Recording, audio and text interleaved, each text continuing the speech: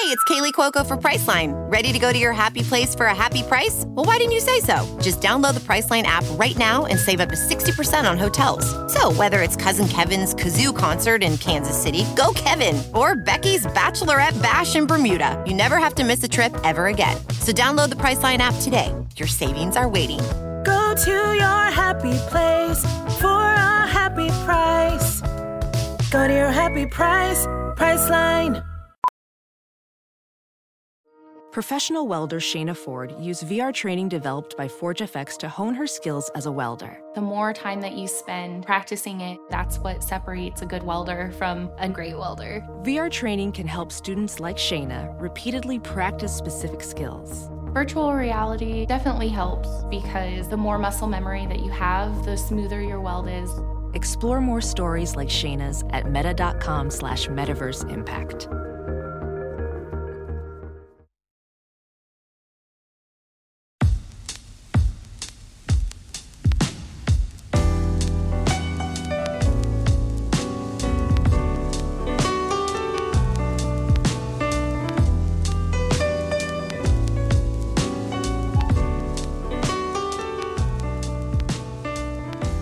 Welcome to another episode of Remap Radio. I'm your host, Rob Zachney, and this is, I think, episode 11 on August 11th, 2023. Today, we are joined by Ricardo Contreras. I believe 11 is correct.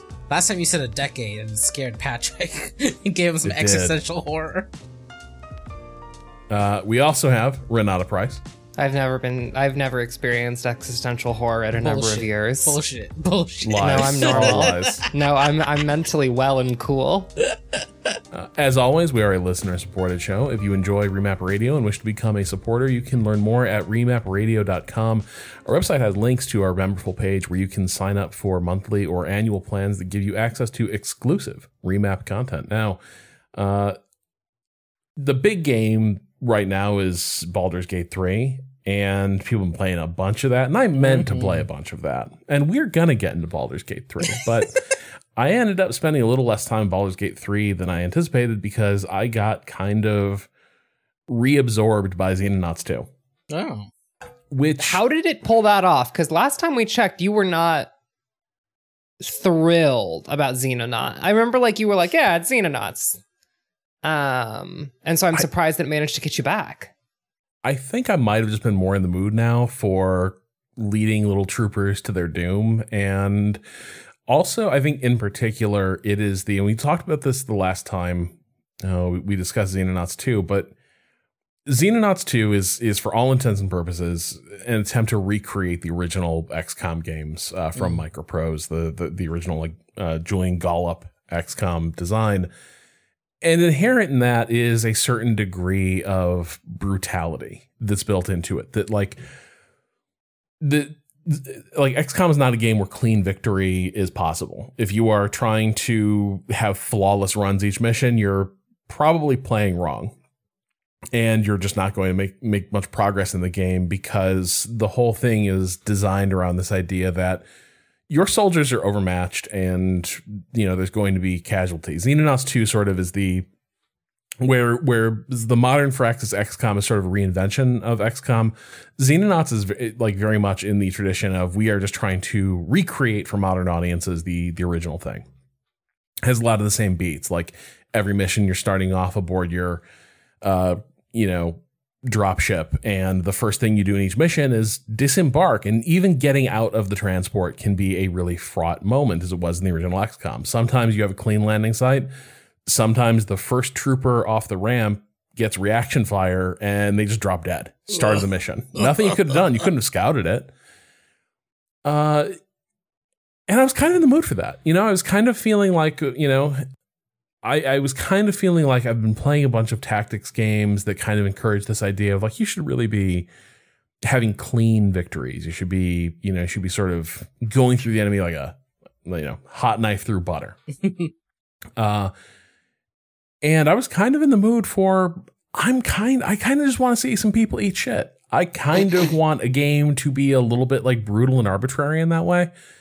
And so I got back into it and immediately sort of felt like, ooh, this is maybe a little too brutal and arbitrary. but in a way that kept me coming back to it, that I was like, ooh, this is a tough spot. I don't know how I'm going to get out of this. But it kind of is compelling in that once the game desensitizes you to the idea that like every single dead trooper represents sort of a massive failure, the minute the game conditions you to have a mission where out of 9 soldiers that deployed, 5 come back, 4 come back, and you feel good about that, that's kind of liberating, right? It allows for a lot of expression of, I am just going to see what plays out, because let's be real, like a lot of your most interesting game states emerge when things are not optimal. Mm-hmm. And I think there's a lot of games that, particularly ones that do have open-ended campaigns, where there's this idea that when you are in a bad spot, it's maybe time to go back and reload. Mm-hmm. Your threshold for that gets really low. And that it can both like slow your progress, but also it can make the game feel less fun, right? Because you end up avoiding those states where it's like, oh man, like a third of my troops are down. How do I rescue this? I mean, this is the classic like XCOM, modern XCOM and XCOM 2 problem of like they became solved games. For a lot of players, XCOM, at least XCOM 1 and then XCOM 2 tried its best to design around this, but like XCOM 1 became a solved game in terms of like, how do I mitigate the risk as much as possible? Crawl up in Overwatch endlessly, right? And I think that like part of what you're talking about here is that like there is a freedom that comes with the meat grinder. And that like the meat grinder creates a space for imagination and like play that just isn't there with characters who you are both not just mechanically invested in, but also emotionally invested in different ways. And I think that like that emotional investment, for as much as it can like really help a game, can also get in the way of, like you're saying here, telling interesting stories in a tactics game, and like tactically interesting narratives appearing. Yeah, and I think like there's also just that original XCOM design.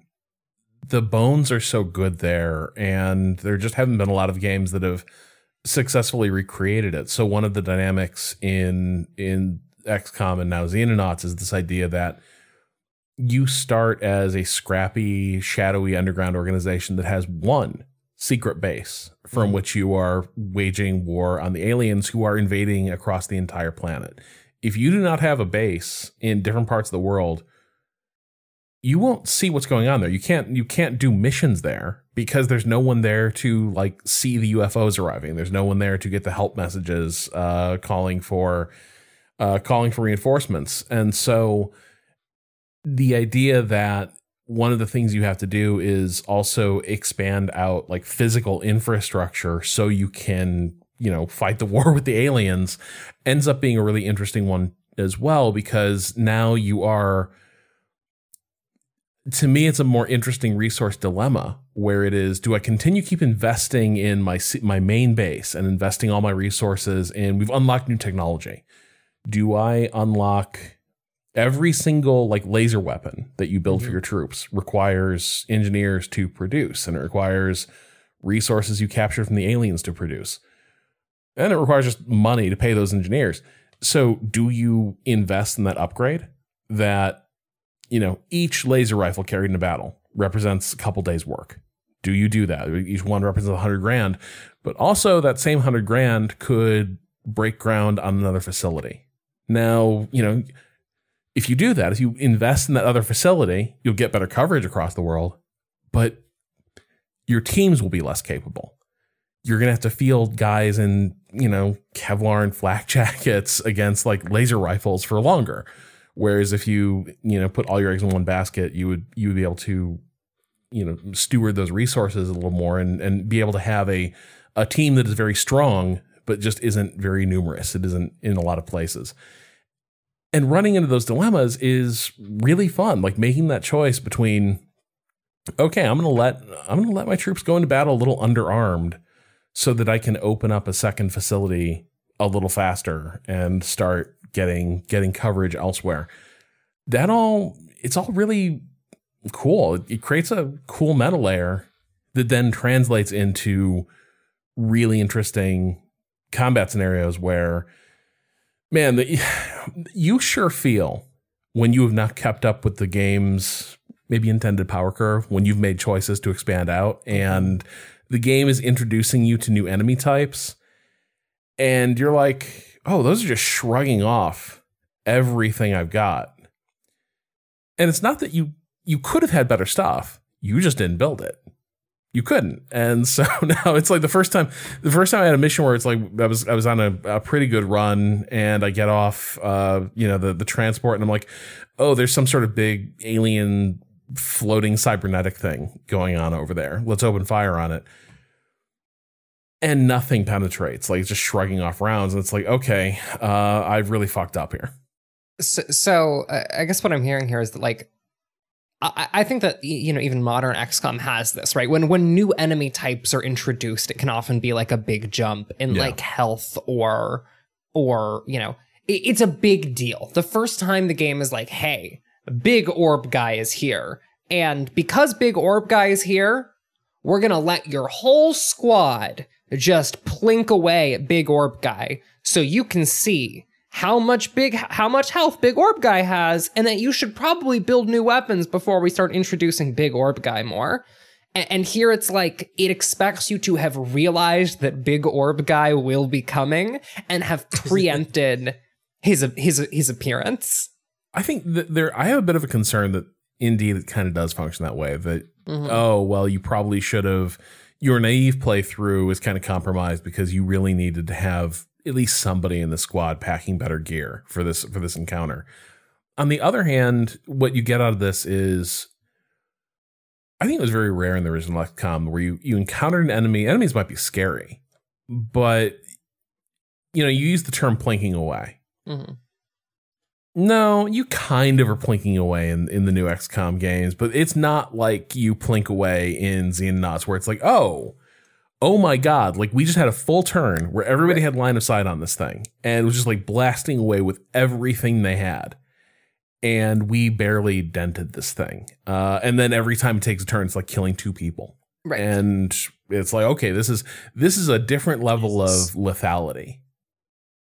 I also have a question about the tech tree and how it works here. I'm like, so in XCOM, there is a progression where if you want laser weapon, if you want a laser sniper rifle, right, you have to first research laser weapons. And then it's like, okay, we figured out how to make a laser gun. Now it's time to make the laser machine gun. And you're like, I'd really like a laser sniper rifle. And they're like, no. We don't know how to make that yet. You gotta let's get the laser machine gun first. And so, but the problem that I end up having with that system is that I never feel like I made an interesting choice there.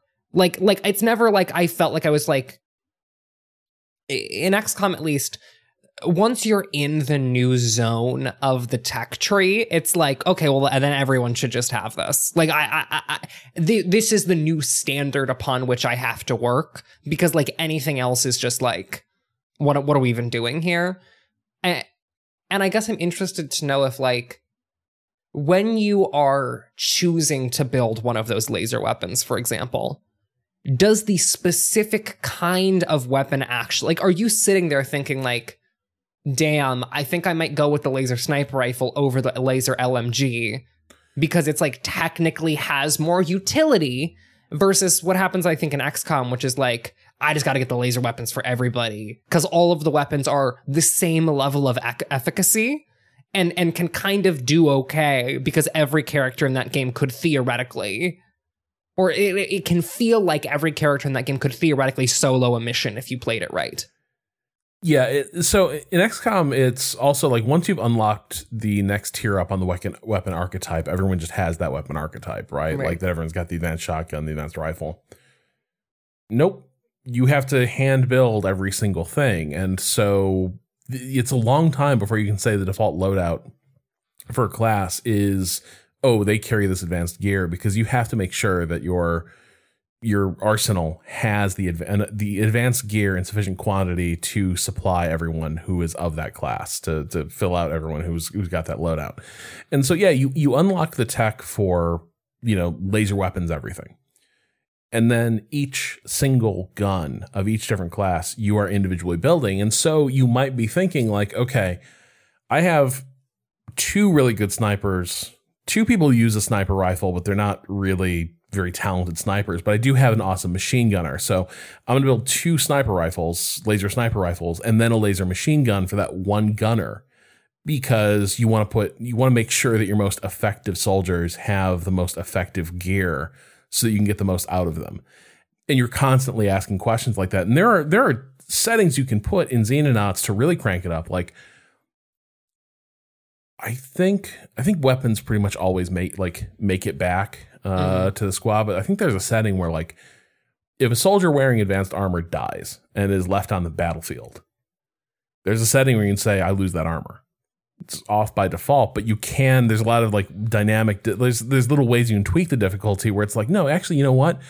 I think if a soldier is abandoned on the battlefield with a lot of like really expensive good gear, I should just lose that gear. I should, and I haven't gone that far but if you do, suddenly there's value in having soldiers run over to a dead comrade, deal with the inventory screen, and start grabbing their stuff. There's also mission types where like you want to grab gear off a dead comrade, but like the notion that you might have such valuable gear out there that's like, oh, we can't just, sorry, Jones is dead, but we can't afford to leave Jones's corpse with all that good stuff. Yeah. See, and here I'm like finding a tension that I have with the style of game, what you're describing here. Because like when I hear the idea of these systems producing this story, I get thrilled. I get thrilled by the idea of being like, oh shit, okay, I'm gonna send this guy over, and he has to like take this armor, and it's like, fuck, how am I gonna carry this armor? I guess I have to be the guy who puts on the power armor, and then like suddenly that character has like a different role in my like unit composition, and then I like see them a different way, and all this shit and like that's the version that I want, right? That is the version of these systems talking to each other that I think would be fun. And yet, I think that if I played Xenonauts 2, you can tell me if I'm wrong here, Rob. I would love to be wrong here.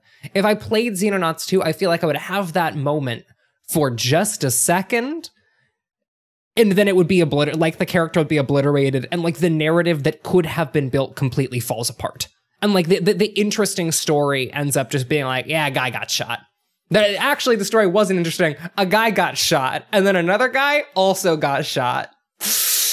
There is a bit of that. I mean, so this is partly, if you look at the XCOM games, I think they have a lot of overlap with old war games, for instance. This notion that, and then that story could also just end with the second person running over also just getting killed. That's definitely in play. And I think there are moments where it's like, okay, a really cool thing almost happened there, but regrettably the thread got cut. Because of the way the game is constructed. But I think, one reason I'm sort of hooked on it is if you look at how these battles are unfolding in a lot of these things, good stories do emerge pretty reliably. Mm-hmm. Like these are, what's the way to put it? So new XCOM games are great, but they're also superhero games in a lot of ways. It's not a great shock that Jake Solomon goes on to make Marvel's Midnight Suns, right? Because in a lot of ways, where the mid to late game XCOM operative is themselves a superhero. They just occupy superhero class archetypes. Well, not to like get us too early into Baldur's Gate 3, but like one of my biggest mistakes with that game was trying to play it like fantasy XCOM.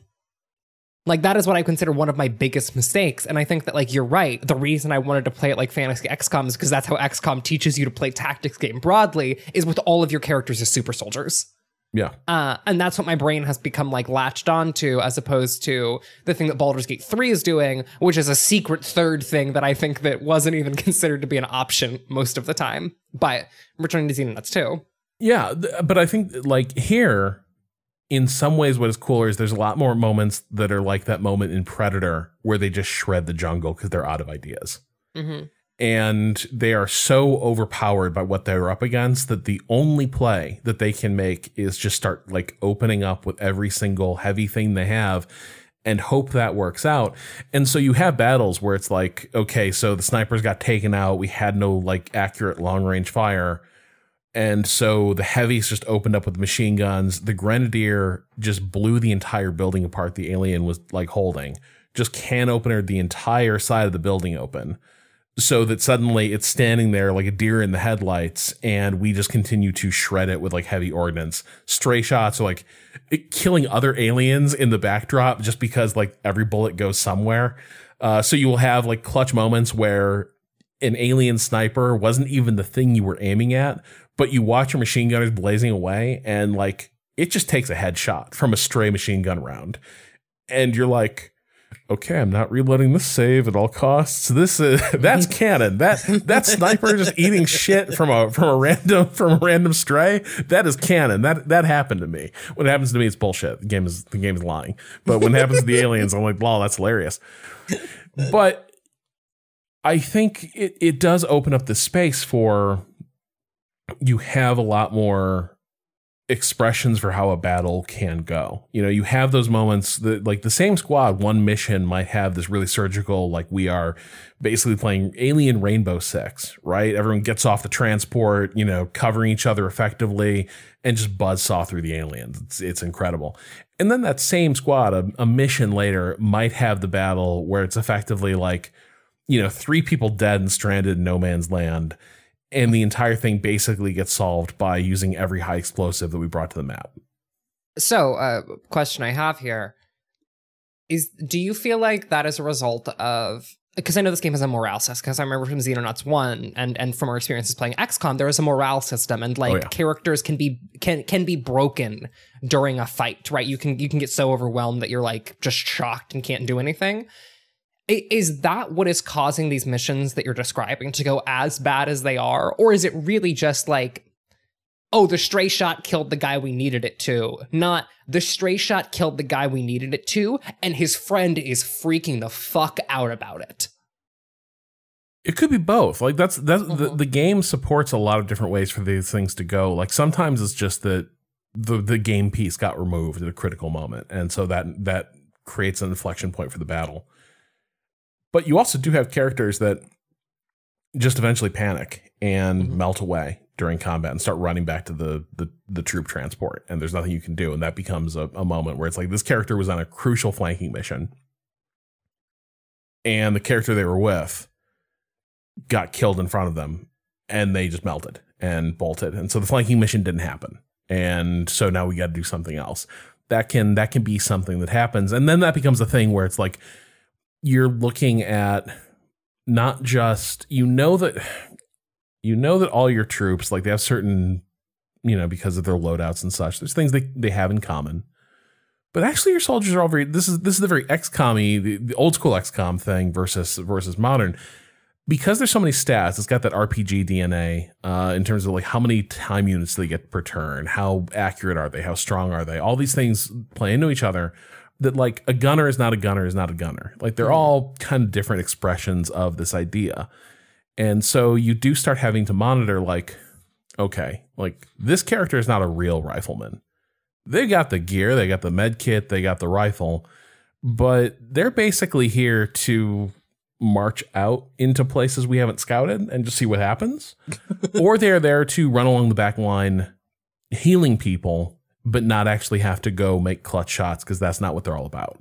And if you ever forget that, if you don't pay attention to that, you need to remember that like this character is a real slender reed to hang any battle plan off of. Do your characters change over time? Like, are you seeing them actually, like, that's the thing I think that's the thing that has me most worried about. And like the thing that would like have me hold off from Xenonauts 2 is the thing that I want is for that guy who, you know, watches his friend get killed in the flanking mission and then bolts to come back into the next fight with like an adjustment to his stats that makes him a more interesting tool to play with. Like, I want the survivors to be interesting, and that's the thing I never feel like happens, is like the rifleman you're describing whose job is to go out and like scout, never actually feels like they really develop into, even if they do survive, it feels like they never develop into someone more interesting. Or like a more interesting like tool on the board. Yeah, I'm not sure they do, but I'm not sure I need them to. Like like where I'm at is, so your characters do improve across missions. Various things happen on missions. They might get like different upgrades or different improvements, abilities. It's very slow. It's a slow process getting these people up to being like elite alien fighters, which is kind of nifty in itself, where you will have a pool you're recruiting from, and some people just come in and they're just good at this. They're top prospects. They're good rookies, ready for the pro league. And then there are people who are just not really cut out for this, but you got to recruit them too, because you don't have nothing but good prospects. And so what you're not going to get things where it's like, okay, this character had this experience and they have this debuff on them. They have this trauma or this bonus that they carry with them that is informed by their story, which could be like, I kind of miss that sometimes. Like I also had the moment of like, I would have liked some sort of marker to be on this character from having the like, turned yellow during combat. Do they come back stronger, or they come back like, now does everyone really not trust them? Either one is an interesting story. Instead, it's more like, well, they might improve by 1 point and they become slightly less of a coward. Probably not though, because they're still relatively going to be a coward. There's just no getting around that. Like their bravery stat is starting from such a low place that they will continue to be the weak link in certain situations. But yeah, you don't get that great sense of like individuality from the personality standpoint. But there is a lot of individuality coming out from the like, honestly, like the character sheet profile of these characters, where you do have people who are just like stone cold, unflappable killers. And then you have people who are a lot more frail, and you have to figure out how to use all of those types of people on your squads. And the way that comes through a lot is employing different tactics, which is, I think, one of the nice things here is that these systems don't just create more variance in terms of outcome for what your troops can do, but like it imposes different tactics on you. Like if you have troops who can, for instance, there are some snipers where you can just have them go around a corner, and you trust that if someone is around that corner far away, they will be able to win that shootout. They will just like snap the rifle down, boom, gone, done. You can't like, that is a valid tactic for someone who is such a dead eye and so cool that like they can just do that, and whatever's around that corner, they can handle it in that turn probably. And if you try to do that with someone who's less capable, that is not a thing you can do at all. That will just get them killed. And so it does force you to play these missions differently, knowing that like, okay, I don't really have my best, I don't have my best sniper on this team, or I don't have my best like assault troopers who can cover tons of ground and take actions in a turn. And so I need to plan this out a bit as if everything's going to take slower and we're not going to put the damage down as reliably. So now what do we do? In that case, it's a lot of, well, way more smoke screens, way more suppression fire so that the enemy turns are less effective, way more flashbangs, more actions being wasted on things that impose like status effects, but it turns out those status effects are crucial to keep your troops alive and let you claw back some of the edge that you would have naturally if your troops were better. And so like, there's all this going on in each mission. And that's kind of why like I intended just to check out. I was like, I should check out Xenonauts 2. And now I'm like, I love Xenonauts 2. I must play more of it. My one beef is like, I feel like they were promoting this as like their big 1.0 release, etc. There's still things in it that's like, we haven't finished this system, but as we leave early access, this space here for something cool to happen.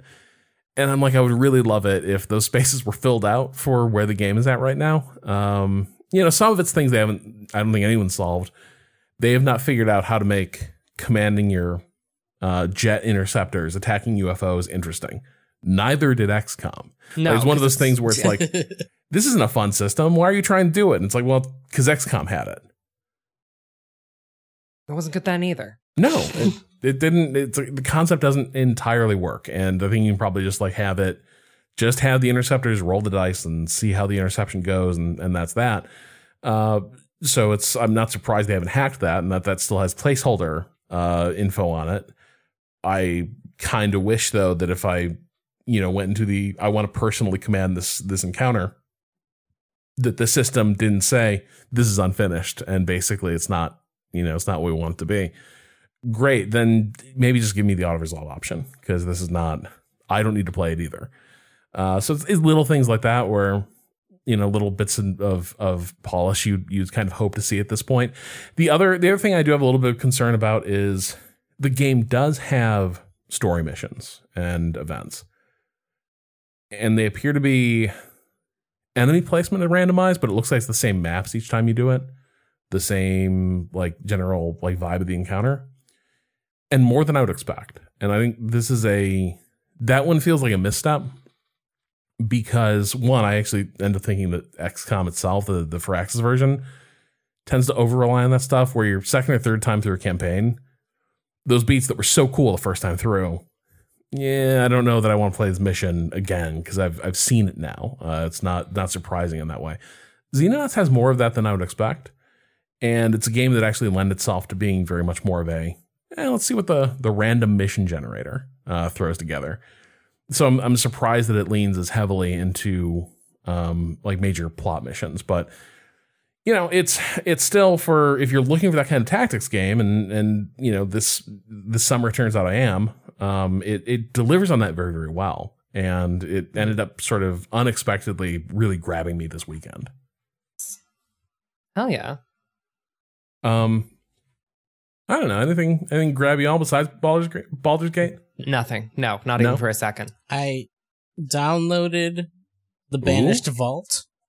Yeah. Oh, yeah. And didn't play it because I got into Baldur's Gate. Damn right. Yeah, I don't know. I guess for me it was like the other reason I got pulled into Xenonauts is it perfectly fit the kind of week I had, which was like MK was traveling, and so I was like, time to do some house projects. So I like changed up my office again, finally got the desk rebuilt correctly, mounted the monitor on a monitor arm that's mounted to the wall, and like, folks, you gotta get those monitors off your desk. Monitor stands, who needs them? Take up too much space. I've got arms that are great, but I have arms that clip to the back of my deck. I've got arms that are terrific. Yeah, my arms are connected to my desk. I love these things. Yeah, but either way, I can't commit to the wall personally. But it's so strong. Well, so the problem is this monitor is very heavy because it's ultra wide, and it's heavy. It's just heavy. And when I was looking at like the specs for these things, I think there are ones that I could clip to the desk, but it was like right there at the limit of tolerance. Right. And I was like, you know what? I'm just going to get this thing that, goes into the wall, and I could sling a hammock from it and sleep on it, and that'd be fine. And I feel better about that. Yeah. So it was one of those weekends where the structure of, I'm going to play a quick mission of this and then continue to, because once you work on it as a space, yeah, it's like, hey, what are some other threads I can tug at? What other little house projects have I not done? What have I left to the side for too long at this point? And next thing you know, it's like, how did the contents of my office and like 3 different closets end up spread across my desk for me to organize? Today I was Googling how to mount into brick. Oh, that's fun. Mm-hmm. Yeah, that's the life I'm about to enter. Is as I move in with my girlfriend, we have permission from our landlord to like we can like paint whatever, as long as they're like, yeah, paint it back. We don't really care. Just as long as you like paint it back or something, it's not a big deal. And so we're gonna like paint like a mural in front of the bedroom door, which I'm like very excited about. But in addition to that, we're also like mounting this like big ass TV on the wall, and it's like a brick wall. And so I have to learn a new kind of mounting. Because I know other kinds of mounting. I'm fine like mounting something on like a stud or something. But honestly, brick seems easier. Brick seems like actively easier to work with than than trying to like mount something on a stud, which I'm actually very excited about. I don't know. I think it's, if you got you drill through and then you put the anchor into the hole you drill in the brick, right? It's a bit like really difficult drywall. Yeah. Yeah. In terms of the process. Yeah. Yeah. I love an anchor though. I'm an anchor lover personally. Yeah. I love nothing more. When someone's like, use an anchor, I'm like, damn right I will. Anything. I'm like, I wish I could just screw into wood. No, I don't trust screwing into. I don't fucking trust screwing in. I never have. I never have, and I never will trust screwing into wood. I would always rather put a little guy in there who expands to fill the whole space. It's brilliant. It's like when I think about the guy who made anchors as an idea, I'm just like, what a fucking king! What an absolute genius who looked at the key problem of using screws, which is that they rip everything the fuck apart, and was like, what if that was the point? What if the point was that it ripped everything apart and filled in every possible gap? That's brilliant. That's so good. Ugh, God, I love a simple machine. I think I'm sold. I should use anchors, not more aggressive. I should create little like pilot holes. Wait, did you not use anchors for your arm? Was it not required? They're very long screws. Okay, I mean, are they in studs already? Yeah. Okay, I mean, that's probably no. Not I mean, it's not going to drywall but... like that. You couldn't drywall anchor this because this thing would just like rip through the drywall, so it had to go into a wood stud. Yeah. Yeah. I mean, look, there are moments. Yeah. I learned too late that all my studs were metal. Right. What a terrible feeling. Yeah, I had to get a whole different side accessories. Like the TV mount that I had did not come with any of the appropriate anchors for specifically metal. They sell that separately, and I was like, I'm gonna mount the TV today when I went to go do this, and just drilled into it and like, that's not the right noise, and lo and behold, no, I imagine it was quite the wrong noise. It was a bad noise, let me tell you. I had a bit too. It's like if the hardware had just come with the fucking TV mount, I would have been fine. But the fact that that's the only material that the base mount didn't come with was really annoying. Because like I moved the TV off already. I disconnected everything. Now I got to put it back because it's gonna take like half a week for the little. Wait, there's nothing just in the city that could have filled the. Well, I got a specific thing, and they have a specific thing. I probably could have found toggle anchors somewhere else if I really wanted to.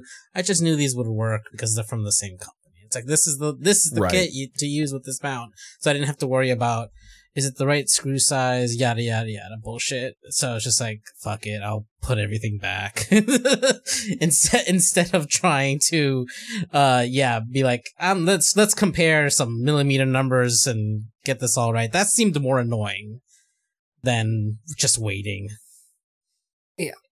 For me, it was like after the mounting stuff was done, I mean, it was really therapeutic, just being like, oh, like the desk does flow better now. Like it all just makes more sense. I like where everything's placed better now. It all just works. There's more space for things. I think the camera placement, the shot's going to be easier for streaming, and most importantly, there's just less shit everywhere. I had to nylon belt my capture PC to the undersized CPU holder that came with this desk. So that was a nightmare. That was probably the worst part of it, was trying to, because like the nylon belts thing, right? You either have the right length or it's not buckling in tight enough to do anything, right? Like it's there's just like there's no margin for error. And that really sucks when you're like, trying to get adjusted while bracing this thing in place that just wants to fall out onto your lap. So that was not great, but that was probably the hardest part. And then after that, it was like time to do a deep cleaning. Time to I've come to like I can't live like this anymore. What's in this bin full of old electronics? Turns out old electronics. 10 years worth of cell phones. What? 10 years worth of dead cell phones. Yeah. How many cell phones I is know that this even? feeling. Too many. I'm not letting it even start. There's a dead cell phone sitting in my girlfriend's bedroom right now, and she's like, we need to make this go away. And I'm like, we will be making. Was I supposed to send that back to the insurance company? Yes, I was. Did I do it in time? No, I did not. They already charged me $300. Now that phone is going to hell. I wish it was easier to recycle a phone. Yeah. But that phone it needs to be recycled or something. Yeah. Because it can no longer exist in the home. That's God's phone now. This was the thing. I finally tore off the band. And I'm not like, calling. I am like, okay, who does e-waste disposal and data destruction around here? And finally found the place. And, the advantage of having 10 years worth of old electronics to junk all at once is you feel like it's less of a silly errand when you were carrying all this stuff in and you were like, please take it away. Make sure all of this is dealt with responsibly. Your facility has certifications for this kind of thing. And so like having that like finally get off my plate, as well as just coming to terms with like how many micro USB cables does a family need? Way fewer than I had. Mm-hmm. But micro USB. Well, whoa. Talking about mini USB or micro USB? Because every moment of my life, I wish I had a fucking mini USB on hand. Micro USB can go fuck itself. I haven't. Kato, I have so many objects that need a mini USB. It's astounding. Are you sure? I always get confused about which is which. Yes. Kato, Mini's I am the 100% Mini's the positive. weird one. That's the fat one, right? Yeah. That's the like the yeah, slightly, damn right it is. Yeah. What do you need that for? I haven't seen that in ages. I needed that for a microphone for years. I needed that for charging headphones for years. I needed that for controllers for years. Controllers use micro. I've known some that use mini. Mini was the PlayStation 3 controller. Yeah. Yep. Thank you, Rob. I just mean modern, current, and the last generation moved to micro. So it's been a while since you needed one of those, right? Like, I don't... Well, the thing I just need to come to grips with is like having all this shit that I was like, well, you never know when you'll need it. Yeah. There was so much shit stored around here that I never knew what I had. And so I might as well not have had it. Like the whole, if I ever need this, well, if I ever needed it, I never knew where to look, which is why I have 50 of these fucking things. Because it was easier to be like, hey, can someone just drop off this cable? Things were out of hand, right? Kato. Things were out of hand. You kept a few though, right? You kept the amount that you would actually need. No. There's like a little like, I don't know what you call it. It's like a box full of like cassette cases that have different cables now in them that I've set aside, organized by connection type. Nice. Which is better than what I had, which was like a bin full of cables. Oh, you mean like that bag over there? Y'all can't see, the podcast listener can't see. You can barely see. But we can see it. Yeah. There's a bag back there. That's like just an cables. animal is trying to crawl out of it, I think. Yeah.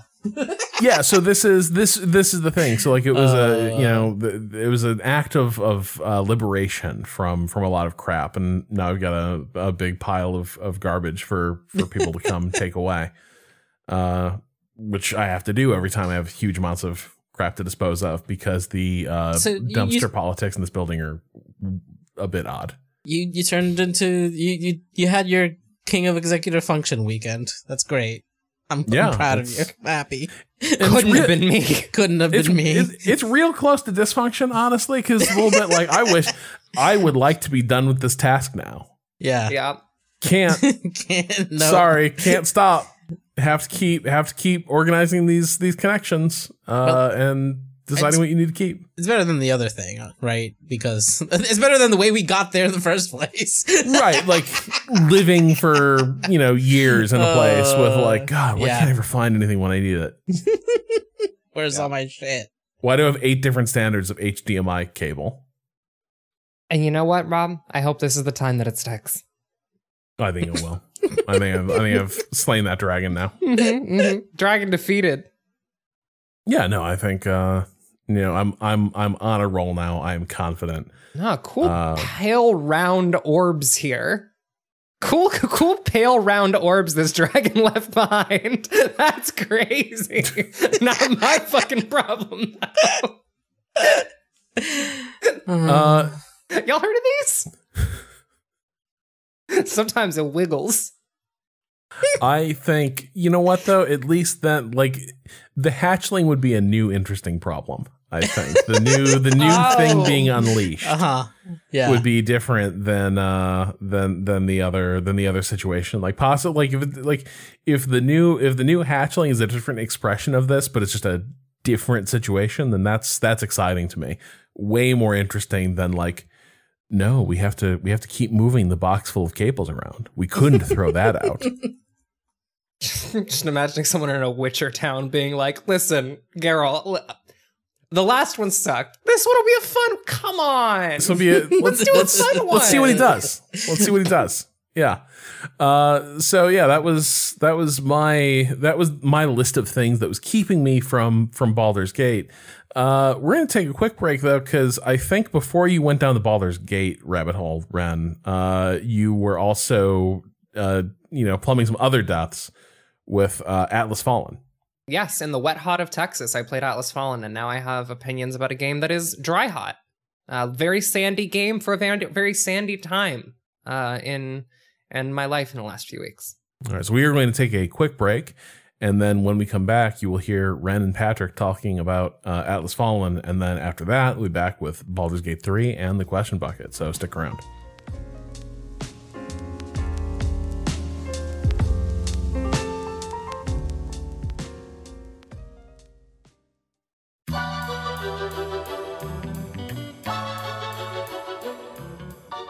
One of the most normal morning routines is a bowl, some milk, some cereal. What changes as you get older is you might want to modify what you're putting into that bowl with the milk. If you suddenly want to cut back on sugar, or you want to add more protein, you're thinking about fitness goals, but you don't want to give up the deliciousness of what you're putting in that bowl, you might want to think about Magic Spoon. Because with Magic Spoon, you get all those flavors you love, high protein, less sugar, and as someone with kids, the idea that I can show them that these cereals can have all of these things and you can think about what's in your body every morning seems really good. Magic Spoon comes in a variety pack of 4 flavors: cocoa, fruity, frosted, and peanut butter. This pack has 0 grams of sugar, 13 to 14 grams of protein, and 4 to 5 grams of net carbs.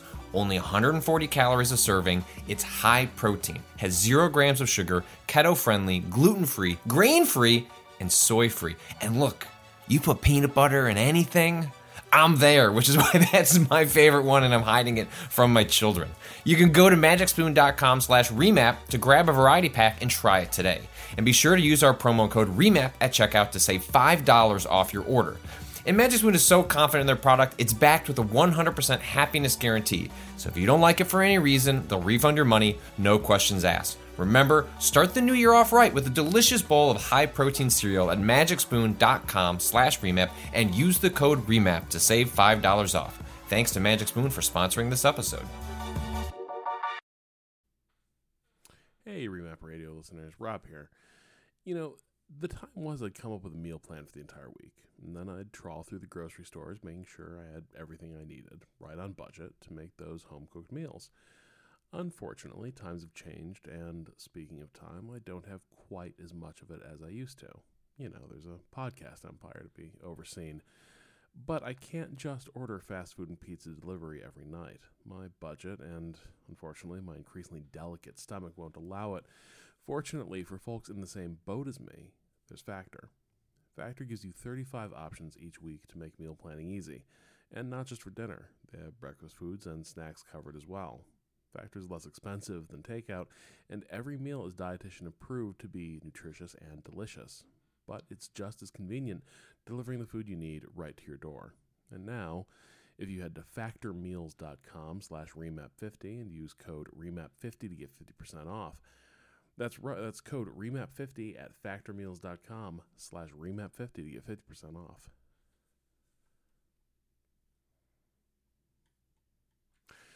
And now you can head to factormeals.com/remap50 and use code remap50 to get 50% off. That's code remap50 at factormeals.com/remap50 to get 50% off.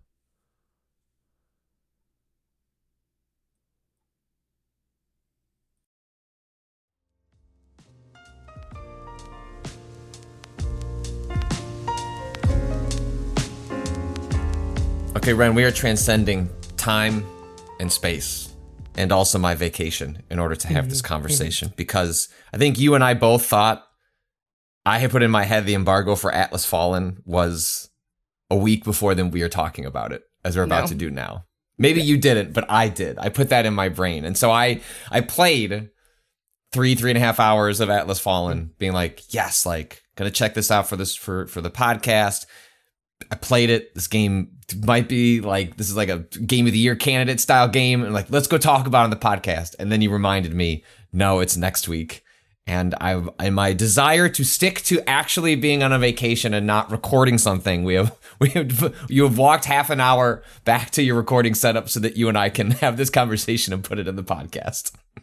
I didn't expect to, when you gave me code for Atlas Fallen, I was excited, but I didn't expect to be sitting here.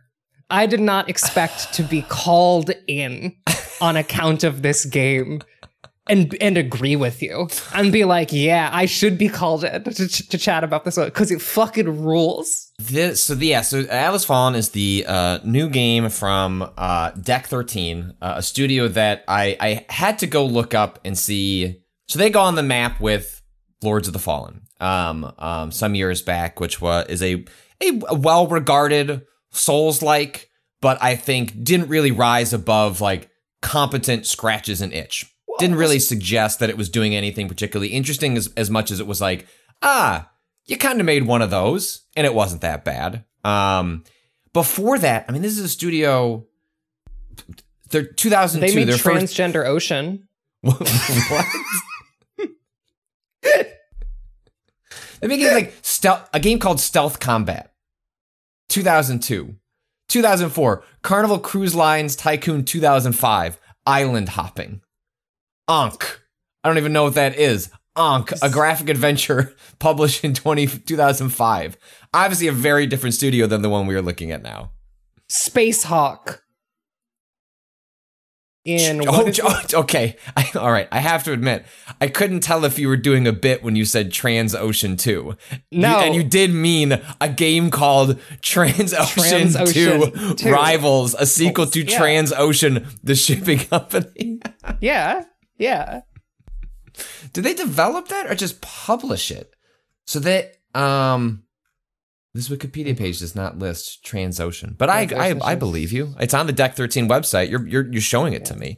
I am showing it too. So they Lord of the Fallen kind of puts them on the map in a modern context, and then the Surge 2, and this is with like their development history is 2014 Lords of the Fallen, 2015 a game called Imagoras. It doesn't even have a Wikipedia page. I don't know what this game is. But then more importantly, for our purposes, 2017, you get the Surge. 2019, you get the Surge 2. 2023, we get Atlas Fallen.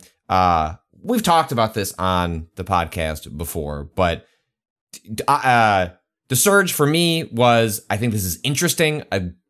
I'm fascinated by it, but it didn't really strike me as something I needed to spend a ton of my time with. And I played both the Surge and its sequel. But for you, what was interesting about those games beyond just I can whack a robot in a specific spot and knock it off? So aside from you can whack a robot in a specific spot and knock it off, like I think that is fun, but also I think that those games, like in the Surge 2, they like really refined their blocking system into like this directional blocking parry mechanic that's like very engaging. It's really fun to like look at an enemy and be like, ooh, where is that attack actually going to hit from?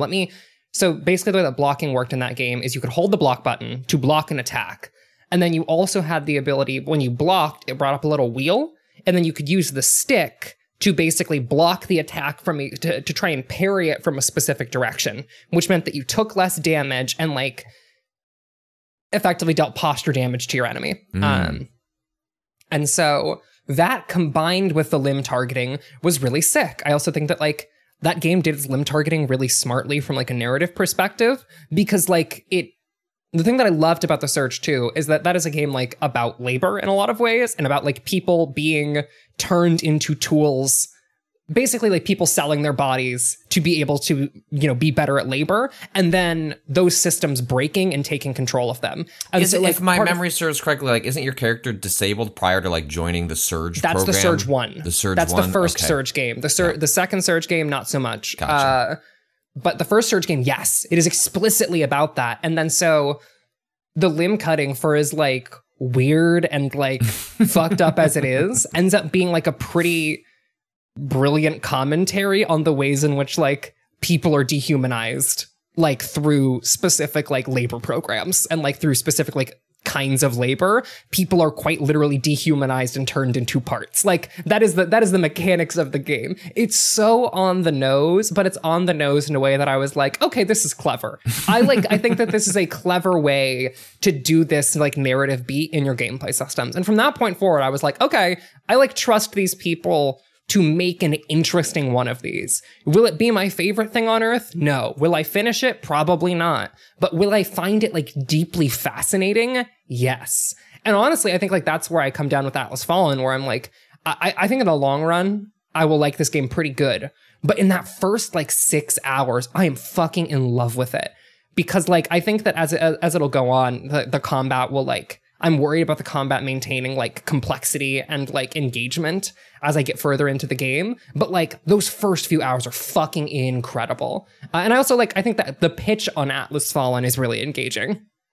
Yeah, I remember at some point at Waypoint we did a stream where we watched a trailer for this game. We're like, oh, like this is the new game from the Surge folks. Like they're doing interesting work. They're doing like a little more action tilted game in the sand, I guess. And we also had Forspoken coming out. So truth be told, I think both of us were kind of left with, well, hopefully when it shows up, it's interesting because the studio's done interesting work, but I don't know that it went beyond. And also even the name Atlas Fallen is a little. It's really bad. It's really easy.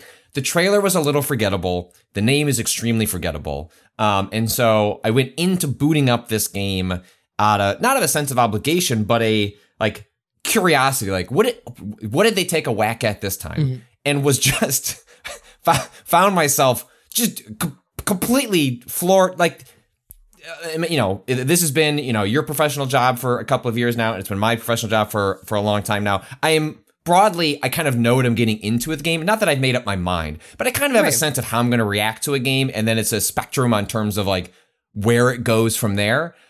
I knew very little about this, and so the table setting like really hadn't been done, and it's so rare to come across a game that you get into that you at least know about a little bit, and to be completely like just completely floored, blown away. This game, I had no sense of the fact that it was going to combine. It has senses of a Souls game, but is I think more in line with a Devil May Cry than anything else, like a more traditional character action game, without losing some of those Souls design philosophies, which we can get into. But it's a different style of combat and action approach, and also just a relationship with like death and health management. But what I didn't know was that it was also like an open world exploration platformer with really good feeling jump, dash, slide mechanics. Patrick, have you noticed that the air dash, the little flutter? The flutter? Is this what we're talking about? The flutter? The little flutter at the end. But also the fact that, like, I think to get the little flutter, you have to do it at the right time. So, like, there's, like, the air dash, and then there's, like, an extended version of the air dash, where if you air dash at, like, the right point in your jump, you get, like, a little bit of an extra boost. It's very akin... This is the goofiest possible comparison, but if you have ridden Yoshi in the Mario games, when you hold the jump button, you get Yoshi kind of flapping their wings a little bit. I can do the noise. And yeah, okay, hit me. Yes. And it reminds me of that, but like a superhuman like doing that as they're air dashing across the sky. You just get a little like whoop, and they like get a little extra distance, because a lot of this game, especially as you're exploring the bigger open spaces, is looking at like, I think I can get there, and then trying to figure out if you actually can. And I think there are some instances where like you can get upgrades to your dash, but I think there are instances where you don't need that upgrade. If you just kind of know the timing and exactly how to put together what you've got, you can do that before the game is going to make it easier for you with a set of upgrades. It's so fun to get that shit right. But also, like, the way I would like describe it is like, have you ever been like really knocked the fuck around by some water? Have you ever in IRL in real life? Like in an ocean? Have you gotten your shit pushed in by ocean? Yeah, I feel like most of my experiences in a lake, and then every once in a while I'm near an ocean, and what you realize is those are different bodies of water with different speeds.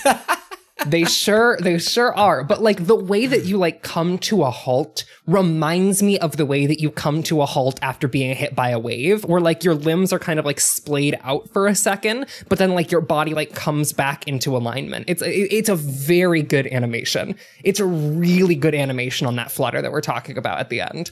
And it just makes for such an interesting, to have this game come a little over a year after Elden Ring, in which Elden Ring was an example of From Software exploring what does it mean to have a bigger space. Because so many games, especially in the Ubisoft variety, I don't feel like, they don't like the space is big because the space is big.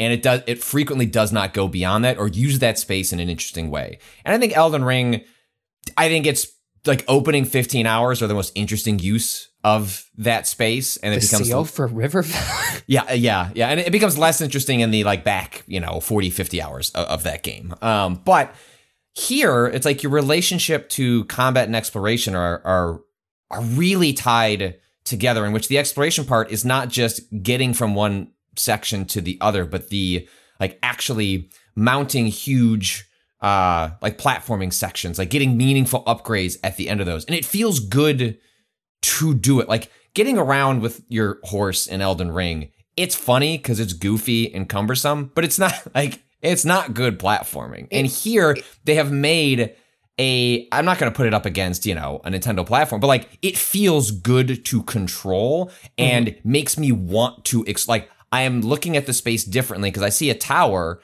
and as opposed to being like, ugh, like how am I going to get up there? It's like, how am I going to get up there? And being excited to do that traversal. I found these ruins, and one of the things about these ruins is that they have these like big craters in the side of some of the like pieces of architecture. And one of the things I realized is like, I can get up this area a little bit earlier than the game wants me to. If I like jump up and then I dash, because the air dash, you can curve it. And so I curved my air dash basically around this thing and made a 180 and like jumped and like air dashed into this hole. And then I jumped out of the hole, double jumped and did it again and was able to get up to this area like but like a little bit earlier. Yeah, before and, like, they kind of like, it was kind of a soft lock that they have for the player. And this game is very generous the speed running on this will probably be pretty hysterical because the game is super generous in terms of like, well, am I supposed to be able to go up this geometry? And you can just kind of shove your guy like in there. Like the game is very generous in terms of allowing the player to have some creative interpretation of what it means to jump up a space. But that is a playfulness that, whether intentional or a byproduct of how they put together the traversal elements, is really delightful because it allows you, well, maybe that is possible. And like frequently enough anyway, it is. And the fact that it is a character action game that shares a lot of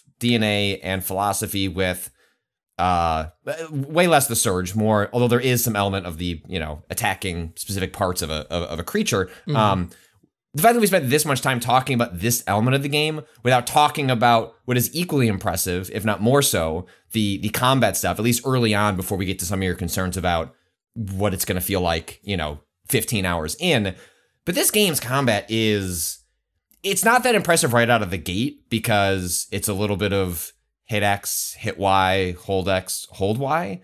But do you want to explain like the depths of where these mechanics go once you get like 2 or 3 hours in this game and you start to realize, holy shit, what is this game doing with like otherwise systems that we're pretty used to but are flipped on their head in really fascinating ways? So Alice Fallen relies on the system called momentum. Like it is a normal character action game in terms of like you have 2 weapons that you equip, like most character action games, right? You're trying to balance like the different types of weapons with one another to do like cool combos by switching between weapons on the fly. You can equip 2 weapons at a time. One of them is on the X button, the other is on the Y button. There, it's pretty standard. You have your XXX combo and then a YYY combo, and then the 2 weapons don't talk to each other that much. It's not like XXY has a different combo ender than like XYX. There are just like those basic combos for the most part, right? But What the game does have is a system called momentum, where every single time you hit an enemy with one of these attacks, you build a little meter. And what that meter does is it doesn't just like in a like the average character action game, you would like unlock new attacks or something. But in this, it changes the moves that you have access to, and like changes their timings, changes their damage, changes their like attack radius. Changes. Like essentially, like it is locking. Where in a traditional game you might upgrade a weapon and then get access to or use a skill tree. Like here, it is locked behind this momentum system that it goes across. At least it's 3 bars where I'm at. I don't know if that meter changes. It stays at 3. Stays at 3. And not only are those like move sets and timing changing, but then you're also there's risk involved, which is that you deal more damage and take more damage. And so if you want access to those higher level move sets, you can deal it out, but also it's going to get dished back at you, and you can also, getting rid of momentum, choosing when to do that strategically, then becomes like a really interesting moment to moment question for the player as they try to figure out what am I actually trying to accomplish here, because it's aesthetically it's kind of needling the player, because your sense is always, we were talking about this with Final Fantasy 16, right? Like the joy of watching a meter fill and then executing whatever is granted to the player on that meter filling. And most games, the vast majority is like meter goes up, meter good. Always want the meter to go up. And here, yes, you want the meter to go up, but your relationship with it going down is one that you're thinking about. And also, the other thing about those games is like meter go up, good, and over. Fight over when meter go up enough, or fight mostly over when meter go up enough. You get to do the super move, and then you're wasting the battlefield. Exactly. And like here, it's like the super move is just another part of your kit that you're expected to like integrate into a given fight. So basically, the idea is that at level 1, level 2, and level 3 of momentum, you get access to an ability called Shatter. And what Shatter does is it turns an enemy to crystal, which is also what the game's parry does. So it slows them down and like changes their attack timings. We haven't even talked about the parry yet. We'll get there. We haven't even chatted. And so what Shatter does is it basically empties out your momentum bar in exchange for an attack that can like straight up one-shot smaller enemies. If you use level 3 momentum on a smaller enemy with full health and like a Shatter, you will fucking kill them. They will be dead and in hell forever. And the game communicates this to you, right? Like because the game is frequently using a dynamic of big enemy, smaller enemies, and then you trying to use those smaller enemies to, gain your momentum and using that stuff against the bigger enemy.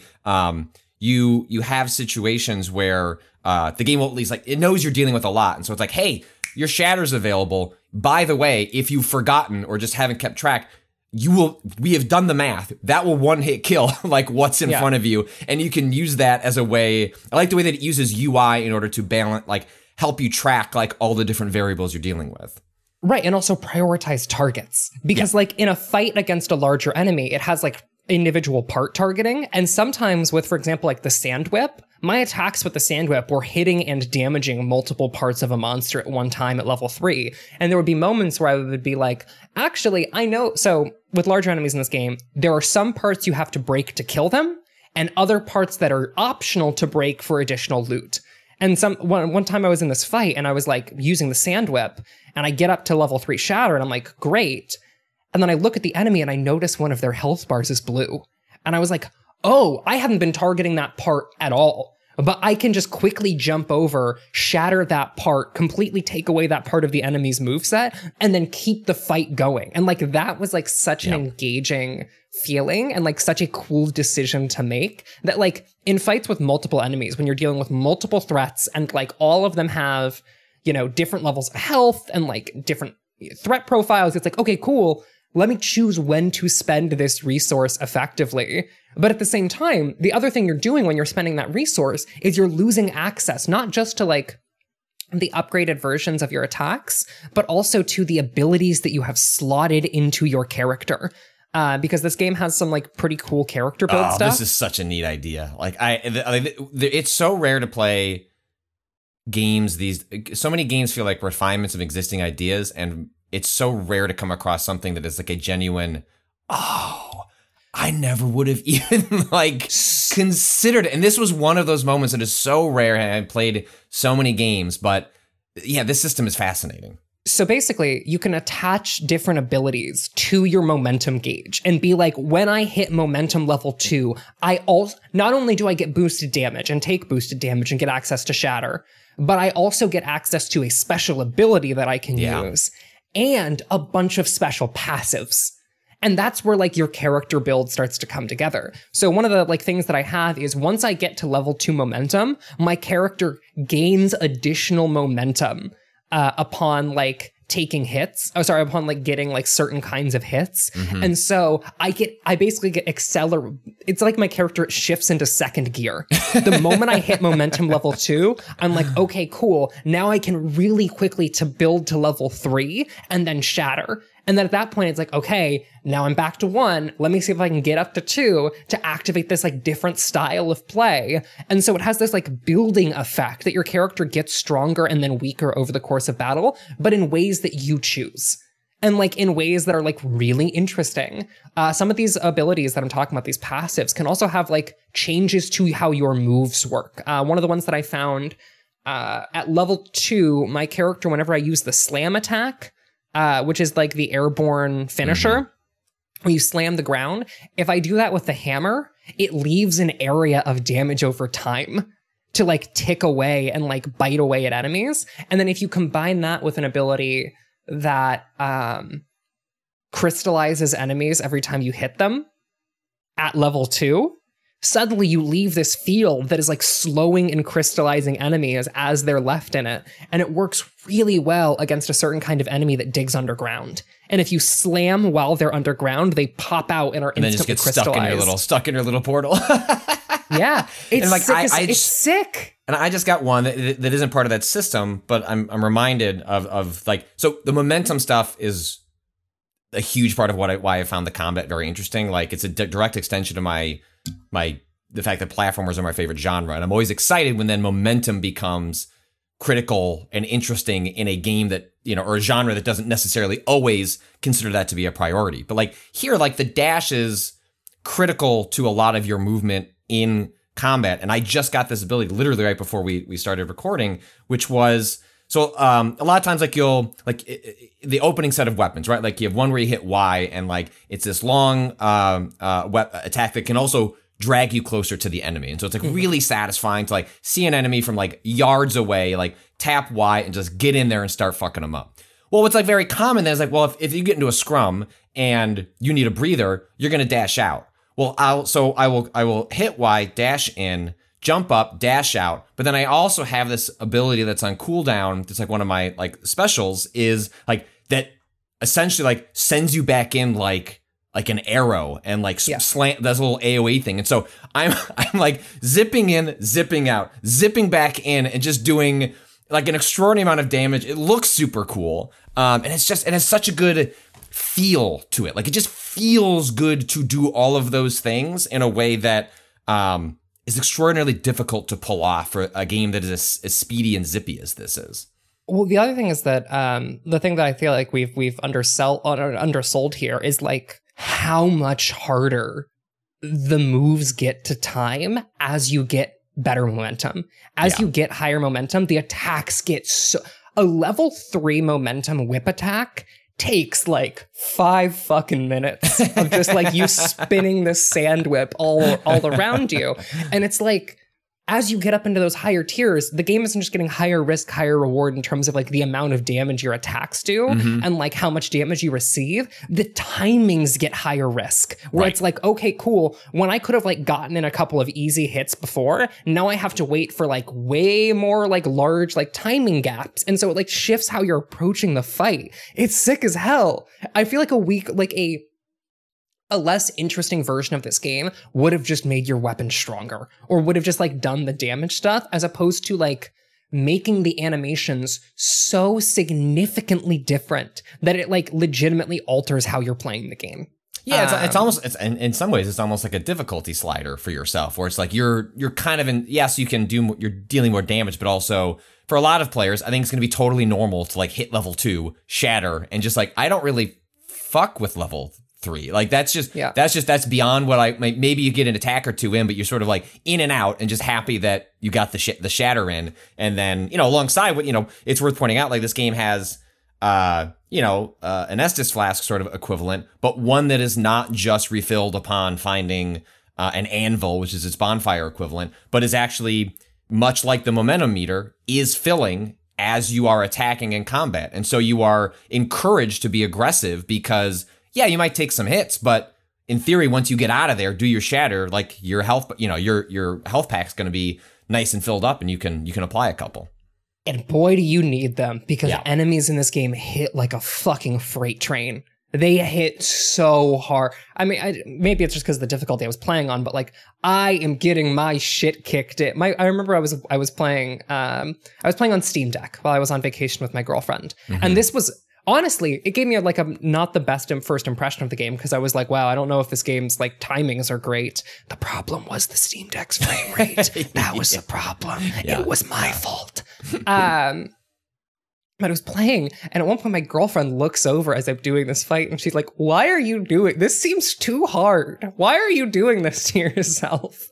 And I was like, I can't tell if the game is hard or if my Steam Deck is just running it like shit. It was the second one. But also, like, this does get at that the interaction does get at the fact that like this game wants you, if you like play it like I might be playing on hard, maybe I'm playing on, I don't remember. You have actually. to be. I am playing on normal, not granted you're further than me, but it pushes back. It's not easy, but I don't think I'm getting the same pushback that you are.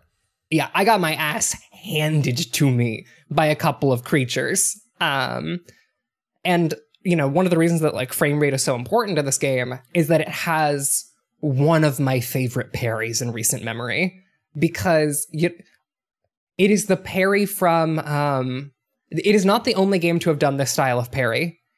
Patrick, do you remember the other Souls-like game to do this style of parry? Can you give me a hint? Mortal Shell. I did not play that one. I played that one. That was one of the first games I reviewed for Fanbyte. I remember it. I'm always cognizant of like any of these ones that comes down the pipe, but I think I looked at that one and went, I'm good. Really gorgeous area design, but that game's block. You didn't block with your weapon. You turned your body to stone, which also varied your attack timings. So like that was a cool thing about Mortal Shell, is that like you could do an attack, see an enemy coming at you, and then like harden yourself mid-attack. And so they would hit you, break through the like your stone skin, and then your body would regain its momentum from the freezing, and then you would follow through and like smack the shit out of them. And so like you could block in the middle of attacking, but it was like way more dangerous. And it was really cool. It was a really fun, like cool system. And that is what this game has, where instead of blocking in the traditional sense, your character turns their entire body to sand. Or like to stone. Sand skin, I think is what it's called, or stone skin, or something like that. But yeah, it's just like, come at me, bro. Like, hit me. I'm ready. And then they bonk off of you, and it fucks their little hands up, and it turns enemies to crystal. So if you get a perfectly timed or a correctly timed parry, which the game actually indicates very well, it's a pretty wide win. Like if you are functionally kind of hitting a block, the timing of it is not like there's Sekiro. And like, and there's, I think maybe like with the Jedi, the games are doing with like, this is somewhere in between, but like, it's pretty generous. The game wants you, whereas in a Dark Souls or an Elden Ring in which parry is like very optional and like weapon specific, it's like, it's a mechanic, but we're not at like, this game wants you to, like the parry is deeply integral to you doing crowd control in combat. And so it is generous enough, like, most players are going to want to and should engage with it because it's very satisfying to do. The game has great UI elements to make sure that you're keeping track of it, which is like, it's not just the enemies that are in front of you making like a red flashing indicator that you should start tapping that button or get ready to, but there's also a circular indicator around the character so that enemies that are out of frame, not within camera view, you also know when they are also getting triggered for that same red flash. And so those are harder to pull off than the enemy in front of you, but the game is giving you the information to do all of that if you want. And what's critical about that is that the parry is on a a really fast cooldown, but a cooldown that if you, I guess what like if you get hit, does it? I was trying to figure out what triggers the actual like cooldown. Is it if you miss the timing? If you whiff a parry. So like if you just parry out of combat, it will still do the long cooldown. So the cooldown is basically instantaneous as long as you actually manage to pull it off. So like if a bunch of enemies attack you, you can go parry, parry, parry, parry, and you're fine. But if you miss that first parry, you are going to be hit by like all 4 of those attacks. Right, and I faced one of the last enemies I fought just before we did this was this like big crab enemy. So he's got. I love the crab. Yeah. They call them the wraiths there's like the enemy type or the enemy. It's like the capital E enemy are wraiths, and then there are specific enemies underneath that. Anyway, it's like this big crab, and he swings each of it, rah, rah. And if you block one of his attacks, it doesn't freeze him, but it slows him down. And then he attacks you again, and you have to parry multiple of these in a row, and then boom, he completely crystallizes, and you can like do a shatter and just completely ruin his fucking day. And it feels so good to hit it and know that it refilled. Like there's something about the fact that you are rewarded for the good parry so that you can do the parry again that makes hitting it the second time even more satisfying. And then watching the enemy, because a parry is, I mean, it's fine enough, but like the fact that it has a material impact and an aesthetic impact just makes it like just cooler to do when you know that you're getting that kind of meaningful benefit out of the timing.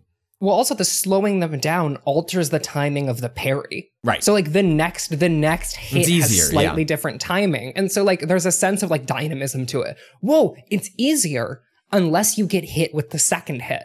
Because if you get hit with the second or third hit, what happens is your timing is completely thrown the fuck off, because now you have to get the second or third parry, but you don't have like the easy footing that you had before. And so, at least for me, when I get hit with that second attack, if I get hit with the second attack, I'm expecting the timing from the first attack when the third starts coming, as opposed to the slowed down timing from the second attack. And so like, it's those little things, those little variations in terms of like rhythm of combat that I think make this game's like systems really shine through, is variations in momentum, is variations in like timing and like the ways in which, like, if you get stuck, if you get like in a moment of inertia, you really have to get your momentum back, both mechanically and also figuratively, or you are fucked.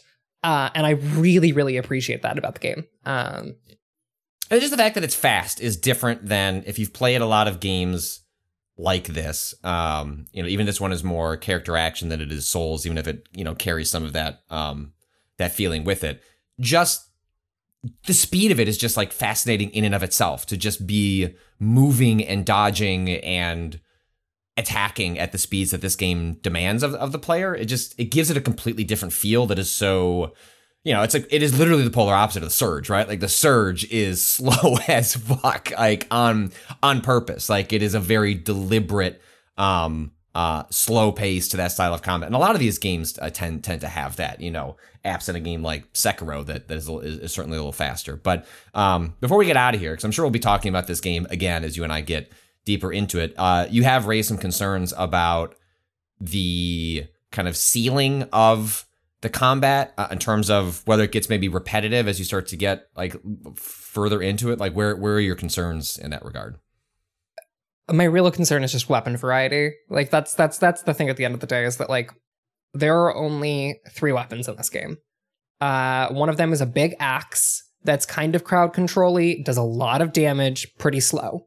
And the second and third forms of the axe are even slower. Patrick, how do you feel about the second and third forms of the axe when it gets really slow, but like massive? And if you use it in the air, you hang in the air for fucking ever with it. It is sick. And you can do that incorrectly. And it's like, well, this wasn't what I meant to do with this, but because you use and that's the trick to the third tier of the weapons is, it's a little different for you because you're further, but like, it's rarer for me to, like, if you're doing like individual skirmishes, you may not get enough momentum to even get to that third level. And so the times when I have longer combat encounters where it comes up, I will just forget how they work. And it's like, well, completely fucked up the timing on that because I couldn't remember how long it was going to be before that weapon actually did what I wanted it to do. But it is sick. Like, the game makes you feel cool doing those moves, especially if you know how to deploy them.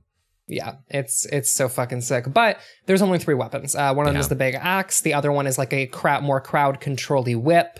And then the final one is the single target DPS option, which is a pair of fists. Those are the 3 weapons. That's it. I think that the variation and like the variability can come from those traits we were talking about before, because some of them do change the properties of specific attacks. And the game will be like, hey, this is going to change the property of the specific attack. And it also lets you build loadouts. So like you can be like, ooh, let me put on my fist and knife loadout. And the game will like auto slot in all of your like abilities for that particular loadout, for that particular fight. And so that is my only worry, is that like the lack of weapon variety will lead to every fight starting to feel solved in a way. If you make like a relatively good build, that is my only concern. Because otherwise, in terms of game feel, it feels fucking terrific. I'm not worried about the game like feeling bad at all. So yeah, that is kind of where those are where my worries lie. And like, I'm excited to check back in with it. And like, you know, I probably won't have much time to play it in the next like week or so, but like in the next few weeks, I'm really excited to like check back in with it, maybe on the next recording, and be like, you know, what does the late game of this game look like? Because the information we received from the publisher was that like it's 20 hours long? Yeah, they're saying 15 to 20. So like that is meaningfully less than what some of these like. That is more in line with an action game than it is the expectation one had. I mean, Elden Ring is an outlier, but like these types of games, I don't know, tend to fall in like the 30 to 45 hour like mark. And so it definitely suggests that, hey, we've designed and tuned the combat and weapon variety to be interesting and satisfying for a smaller, more focused experience. And so maybe that'll be what ends up being the case, is that like, yeah, it'd be nice if there was more, but it's enough to get you through the story that they're trying to tell. I don't know how I feel about that story yet. I don't know if it's more interesting for you quite yet. Like, it hasn't really done too much for me so far, but not much has happened.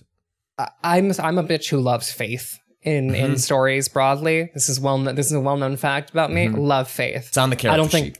I don't think this game is doing interesting shit with faith. Okay. And so I'm just like, yeah, I'm just here. I'm just here. I'm here for the sand. I'm here for the big weapons, and that's okay. That's fine. Enough. That part of it is so good that I think it'll be just fine for most people. And so, so we'll have to check back in on it. I am part of the reason I wanted to make sure I came back and yelled this game from the mountaintops with you is, boy, this feels like a game that is just gonna get completely overlooked, forgotten, despite the fact that it's like, as excited as I am for Baldur's Gate Day and Starfield's coming soon, Armored Core is coming in a couple weeks. It's just, there's a lot going on. And if you or I, people who are attuned to like pay attention to a game like this, kind of had this game sneak up on us, I'm worried that it's going to happen for this game kind of more broadly.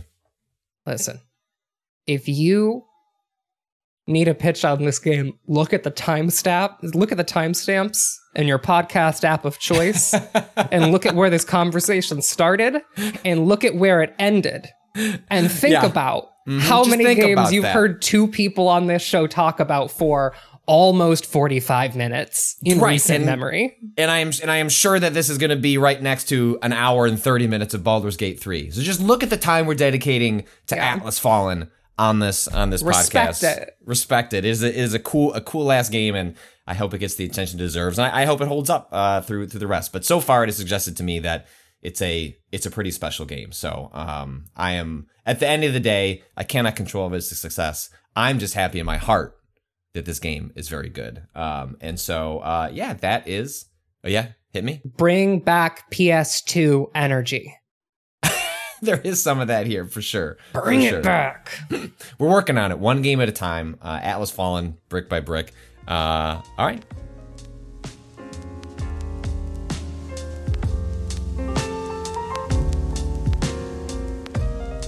And we're back to finally dig into the game of the moment, Baldur's Gate 3.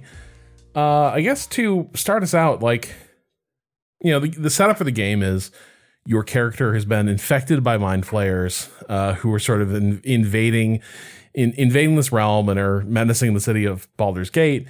And so you sort of start with a character who basically has a bomb in their head.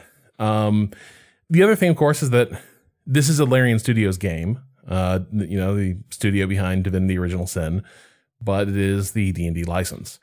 Mm-hmm. And I was always kind of curious, like, how would those vibes go together? Because, like, Larian have a distinctive, very un-D&D like, I think, approach to like the games they made, or at least that was sort of my, you know, association from other D&D systems I've played around with. And so it's I had misgivings about how this would play in reality. And I'm curious, first of all, what your experience of the D&D-ness of it all has been. If you would put a gun to my head and said, Renata, do you like Faerun as a set? Do you like the Forgotten Realms as a setting? I would never put a gun to your head over that. You wouldn't. I think that would be too extreme. I'd like to know, but I wouldn't be like, answer it or else. Thank you. Thank you for not threatening to shoot me in the head if I don't tell you how I feel about Faerun. But I would have told you if you had asked me that with a gun to my head. I would have been like, Faerun? Never heard of it. D&D setting? Dog shit, dog water. Don't care. Don't care, won't look. Whomst? The Forgotten. I'm glad they were forgotten. That's not my problem. It's right there in the name. They're not called the Renata Remembers Them realms. I think that they've done some pretty marvelous work with the setting work that they've done in Baldur's Gate 3. Because I found myself caring about a bunch of shit and being legitimately like surprised and impressed upon like running into some factions in this game. I'm sure people are worried about spoilers, everything. I have not gotten to Act 2 yet. Let's try to avoid spoilers for the most part, I guess. But with the exception, with the acknowledgement that like we have to talk about what is in the video game and why it's good. I came across like a group of mushroom people who were like, the game was like, yeah, these folks just have a different idea of what consciousness is, and that's fine. Mm-hmm. If your character is able to grok that these people just have a different understanding of consciousness, and that's fine, then like there's this totally super interesting faction that you can interact with very early on that feels like it's in direct conversation with the game's like other themes about like mind flayers, right? Immediately this game confronted me with like an interesting part of this setting, which is like, why am I uncomfortable with mind flayers and uncomfortable with necromancy, but cool with the weird mushroom people who resurrect people's corpses as new mushroom people? Why am I chill with that? And like, that is not the kind of question that I thought Baldur's Gate 3 would successfully make me ask myself within the first 15 hours of that game. And so I've been like pretty roundly impressed by all of the setting work that's been going on and the ways in which like all of the characters feel like they are as part of a given part of the world as is like appropriate for like someone of their social standing, which is like really like characters don't feel like they're like pushing on the levers of power, and yet the world is still interesting in a way that I like really respect. So I want to get to Kato in a moment, but I do want to say like one of the things, so on the stream that where we created a character in Baldur's Gate, like I ended up I had two kind of things I wanted to do. One was like kind of a dirtbag character, like a bit of a shitheel bard type character. But the other thing is that the character ended up being a tiefling, sort of a demonic race. Same thing I was not prepared for was that the place of tieflings in this world is very much front and center at the opening of this game, where you encounter what amounts to a refugee camp full of tieflings who are being sort of evicted by the druids, who are like, you're bringing too much shit down on us. But like, there's a lot of like politics here that as a tiefling character, like your interactions in the space become very, very different than I think if I were playing a different type of character. Well, Rob, and now imagine playing a tiefling druid. which is what I'm doing. I went into this not knowing what the beginning, because when I said that the character that I picked, my friends were like, ha ha ha, very funny, you chose the early access character. And I was like, what do you mean? And they were like, everyone did their second early access playthroughs as a tiefling druid for roleplay reasons. Because like, you are basically trying to navigate a ongoing dispute between, tieflings and the druids who live there. And like, it's an interesting dispute. And like, the way that my character resolved that dispute was by like going to another druid and making a very compelling argument about faith. And like having a conversation about like scripture and being like citing scripture at one another to be like, no. You don't understand how this is supposed to work. You are using your faith to convince yourself that this is the only option. And it was like, that was a really cool conversation that I genuinely don't know if other players get. I don't know if people who aren't playing druids will be able to talk one of these characters into or out of doing something that they're doing. And I am super curious about this, like how, go on. I was just going to ask. I'm talking about Kaga. Yeah, no. You don't get that option. Really? Even with persuasion, like I didn't get that sort of conversation. So you weren't able to talk her down? No. Oh, Kato, I talked her down. Talk her down from doing the ritual or talk her down from the kid? Both. The kid, I got the kid out of there, right? Yeah. I was able to do that. The kid I got out of there. After that, the ritual, No, the ritual, I couldn't stop the ritual, basically. Yeah, as a druid, I went to her and I was like, hey, listen, I've read the scripture that you're using. We shouldn't do the ritual that's going to kick all the like refugees out, right? Yeah. That's basically it. It's not just that it's going to kick all of the refugees out. It's removing them from a realm, right? They're just like piecing out. The druids are basically what they're doing is they're creating a shield that excises them from the rest of the world. Yeah. Effectively.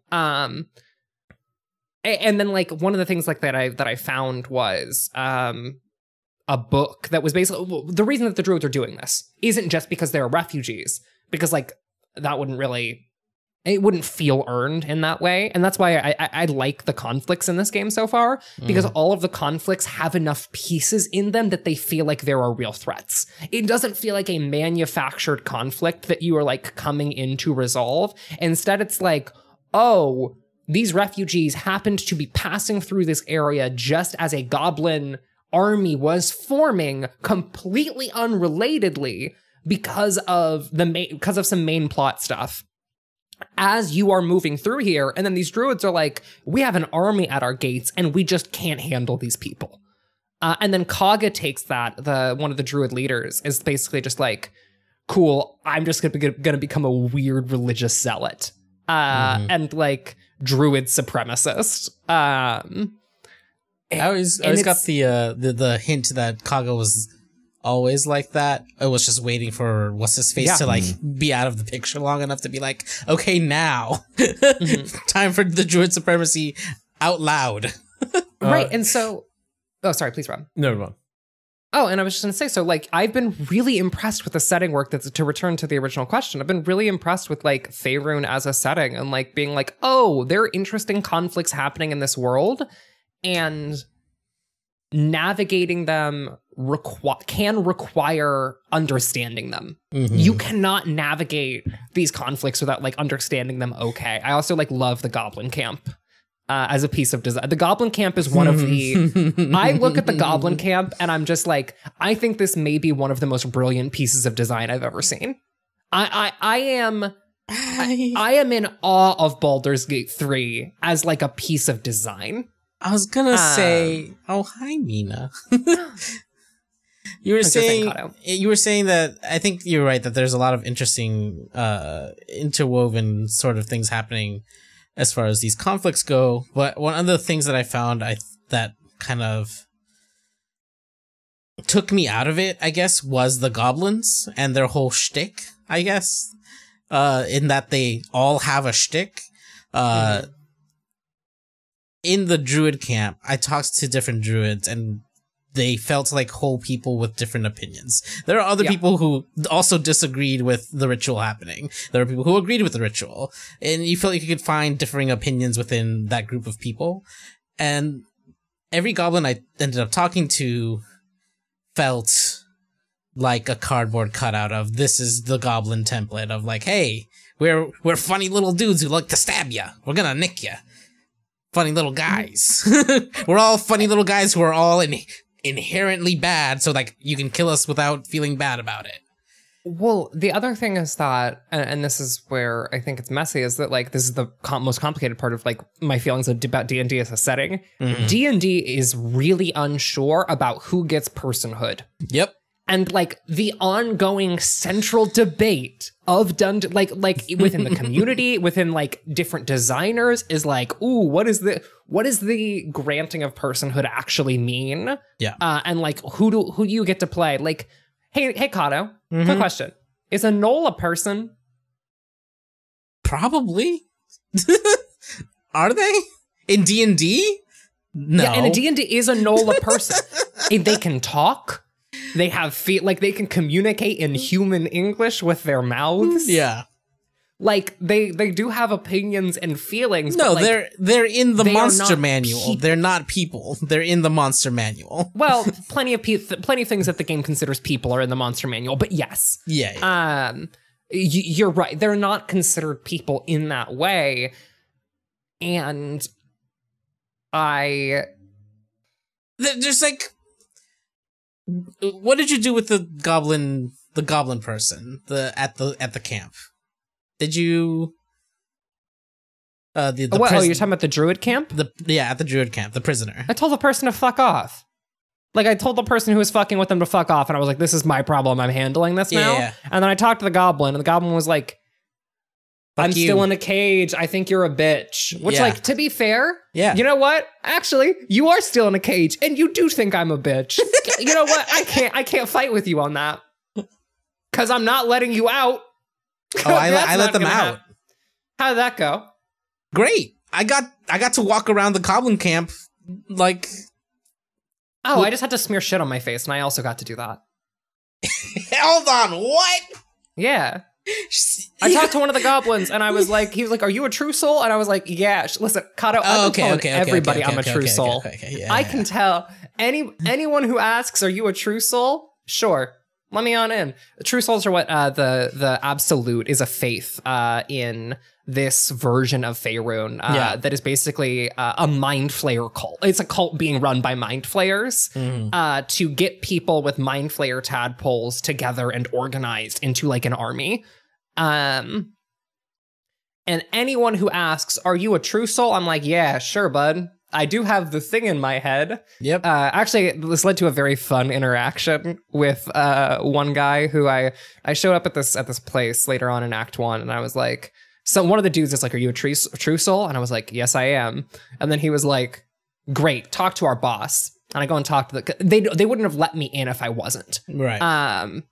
And so I walked to their boss, and their boss is like, you're a true soul, right? And I'm like, yeah, sure. And he's like, your idiot fucking buddy is over there, and he owes me like $1,000, and I'm gonna make that your fucking problem if you don't go deal with him. And I looked at that NPC, and there was a dialogue option to be like, I'm gonna be honest, I was completely fucking lying to you. I am not, in fact, like, I have the thing in my head, but like, because what happened was I had been sent there to kill that guy from a third party, and I was like, yeah, I'm gonna be honest, dude. Like, a third party told me to come kill him, and then he was like, oh, want to split it? And like, that was a very fun interaction because like, I played the politics right. I was talking to a Dwerger mercenary. Like, he doesn't care if I'm a fucking true soul or not. He lies to people all the time. It's his job.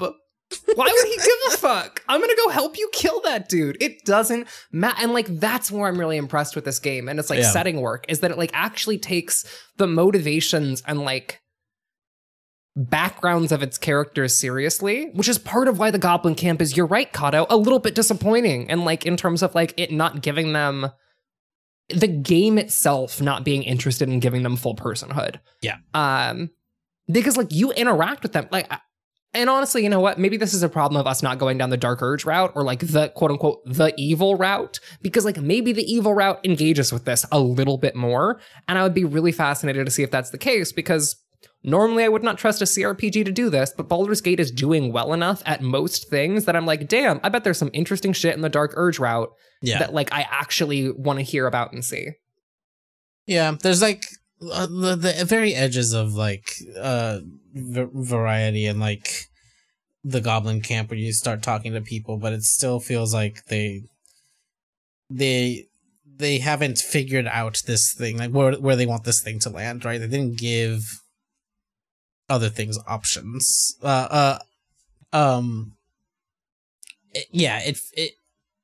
It also, and maybe this is just a very specific interaction that I've had this problem with, but I did have a kind of weird issue where I said yes to 2 different people, but in my mind I was lying to one of them, and the game seemed to kind of ignore, like it felt like both like threads canceled each other out to a more neutral situation.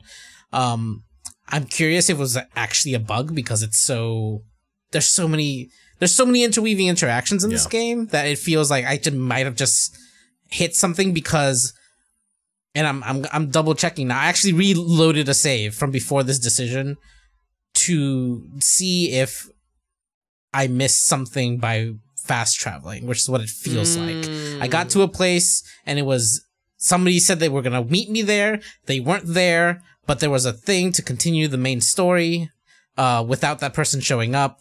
And so it's a weird situation where I'm like, did I accidentally break something because I said yes in character, but what I was doing was lying to that person in my head, but the game doesn't recognize that and it thinks I'm actually on these two at these 2 different paths that are at odds with each other in the thing. Sorry, can we set aside spoilers for one moment and actually have a conversation about what you're talking about here? The specifics? Yeah, sure. We can, I'll mark here as okay? Like, yeah, I think.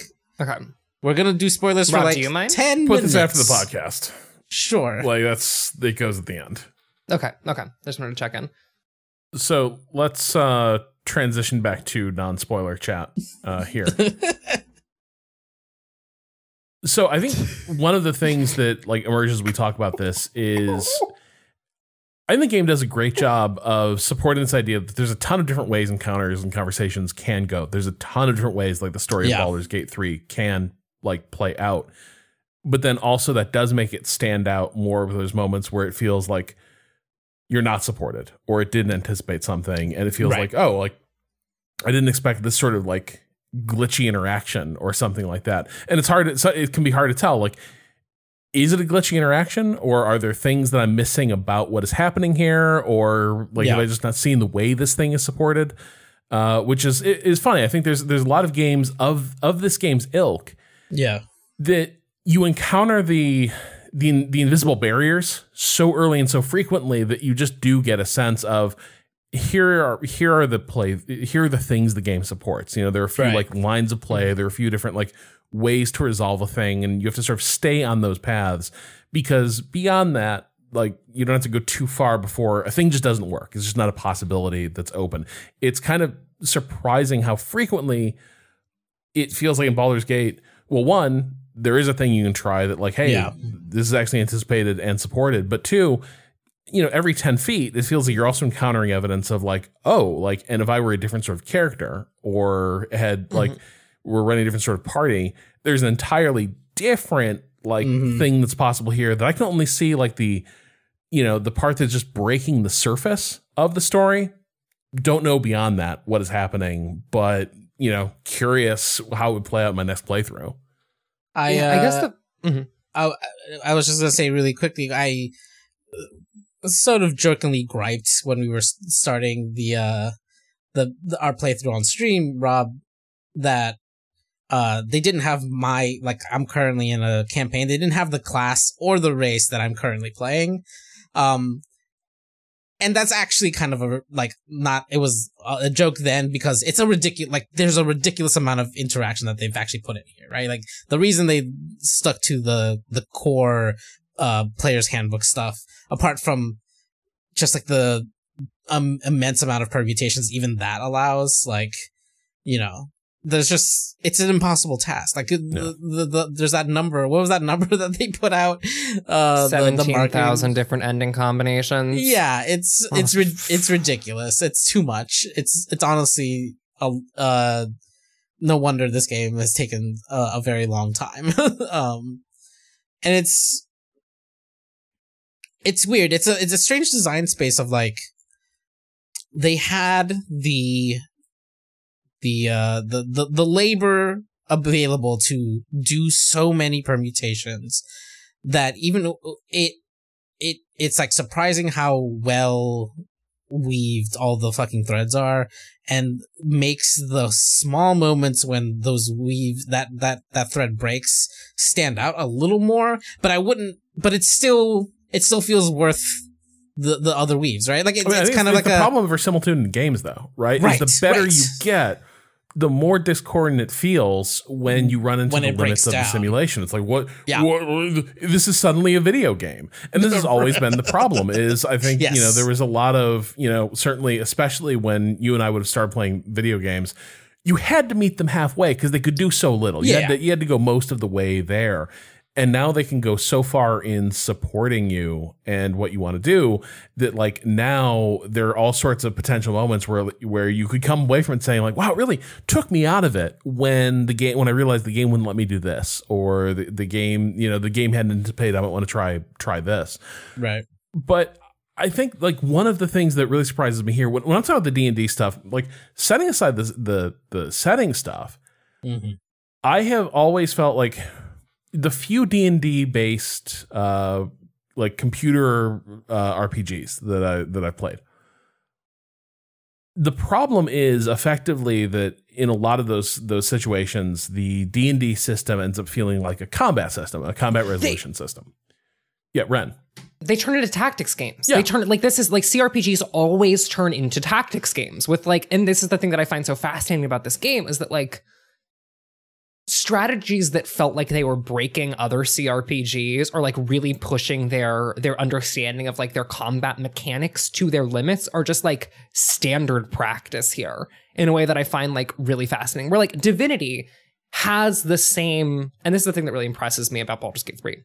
Divinity has a lot of elemental interactions. That's its whole thing, is that like the combat is dynamic, tactics are dynamic because of all of these elemental interactions that you have.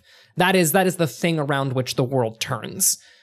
The thing that's really interesting to me about Baldur's Gate 3 is that it takes those interactions and is like, this is not just for combat. Yeah. We are going to take like it's effectively an immersive sim is what we're just describing an immersive sim is what we're wrapping back around to is like this is a game about systems talking to each other.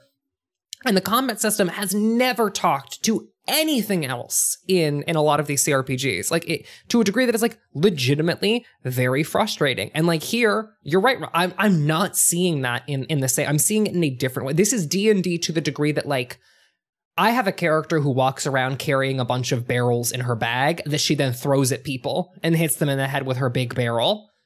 And that is a like way you can play this game. Like that is not the combat system. That is like a character fucking with the physics system and throwing a big barrel at a guy's head all the time to like knock them off of something. Well, and I think that's the thing is the thing that like jumps out at me throughout all of this is the way they've actually figured out a way for all the non-combat D&D stuff to be interesting and feel like it's a vibrant part of the world and not just a set of binary checks, even though like most of the checks are binary, like did you pass, fail.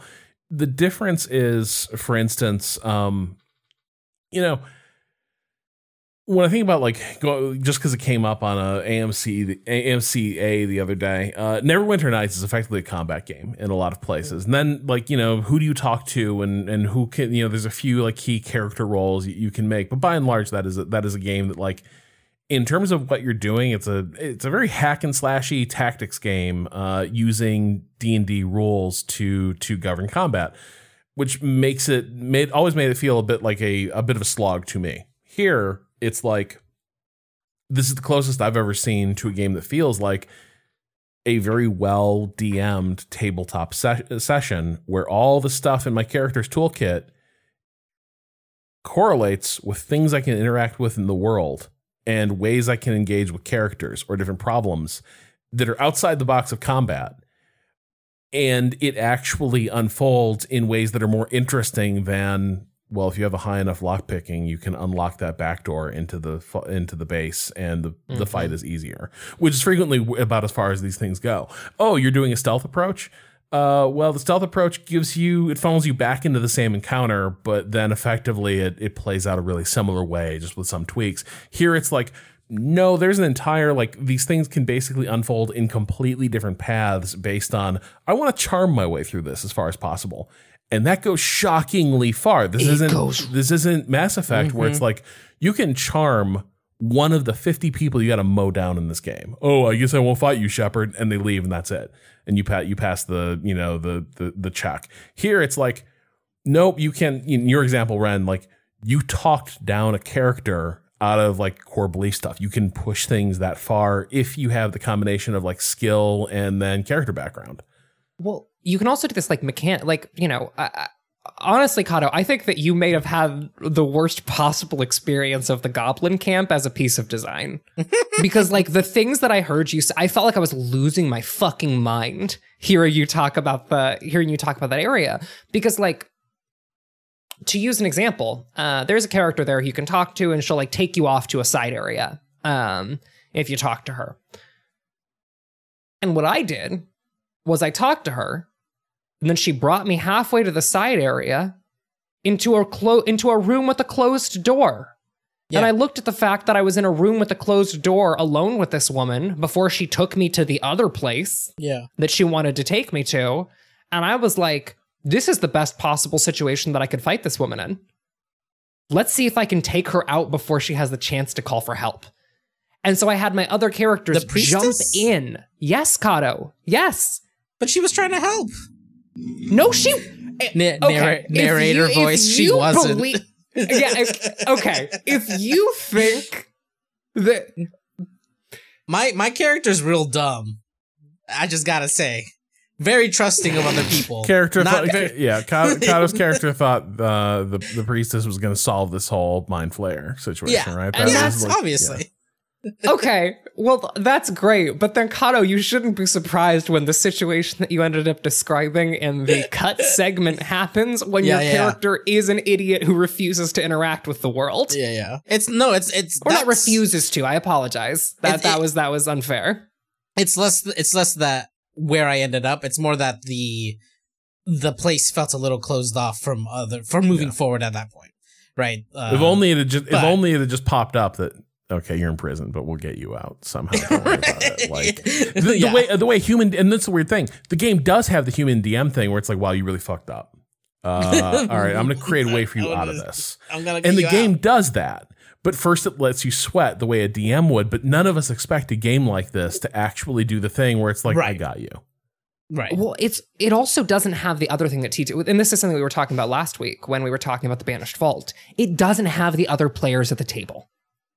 And I think that so many of the things we are describing here don't happen in the same way in TTRPGs, because there's 4 other people or 3 other people other than your DM sitting with you who would have been like, what the fuck are you talking about?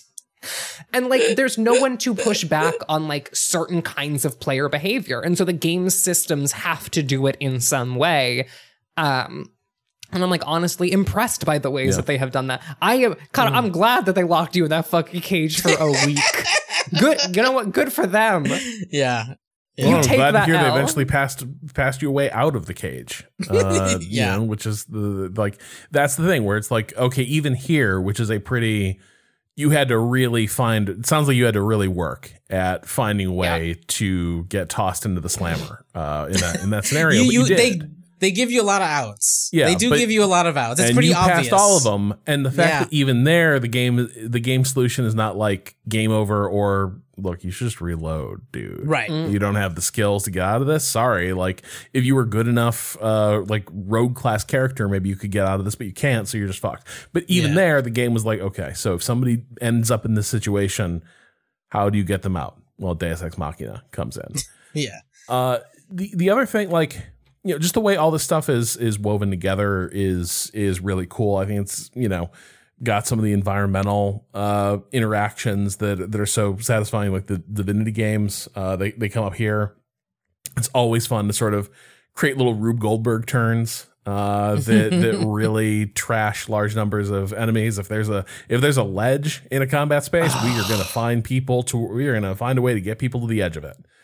That's just, people are going off the ledge. That is my guarantee.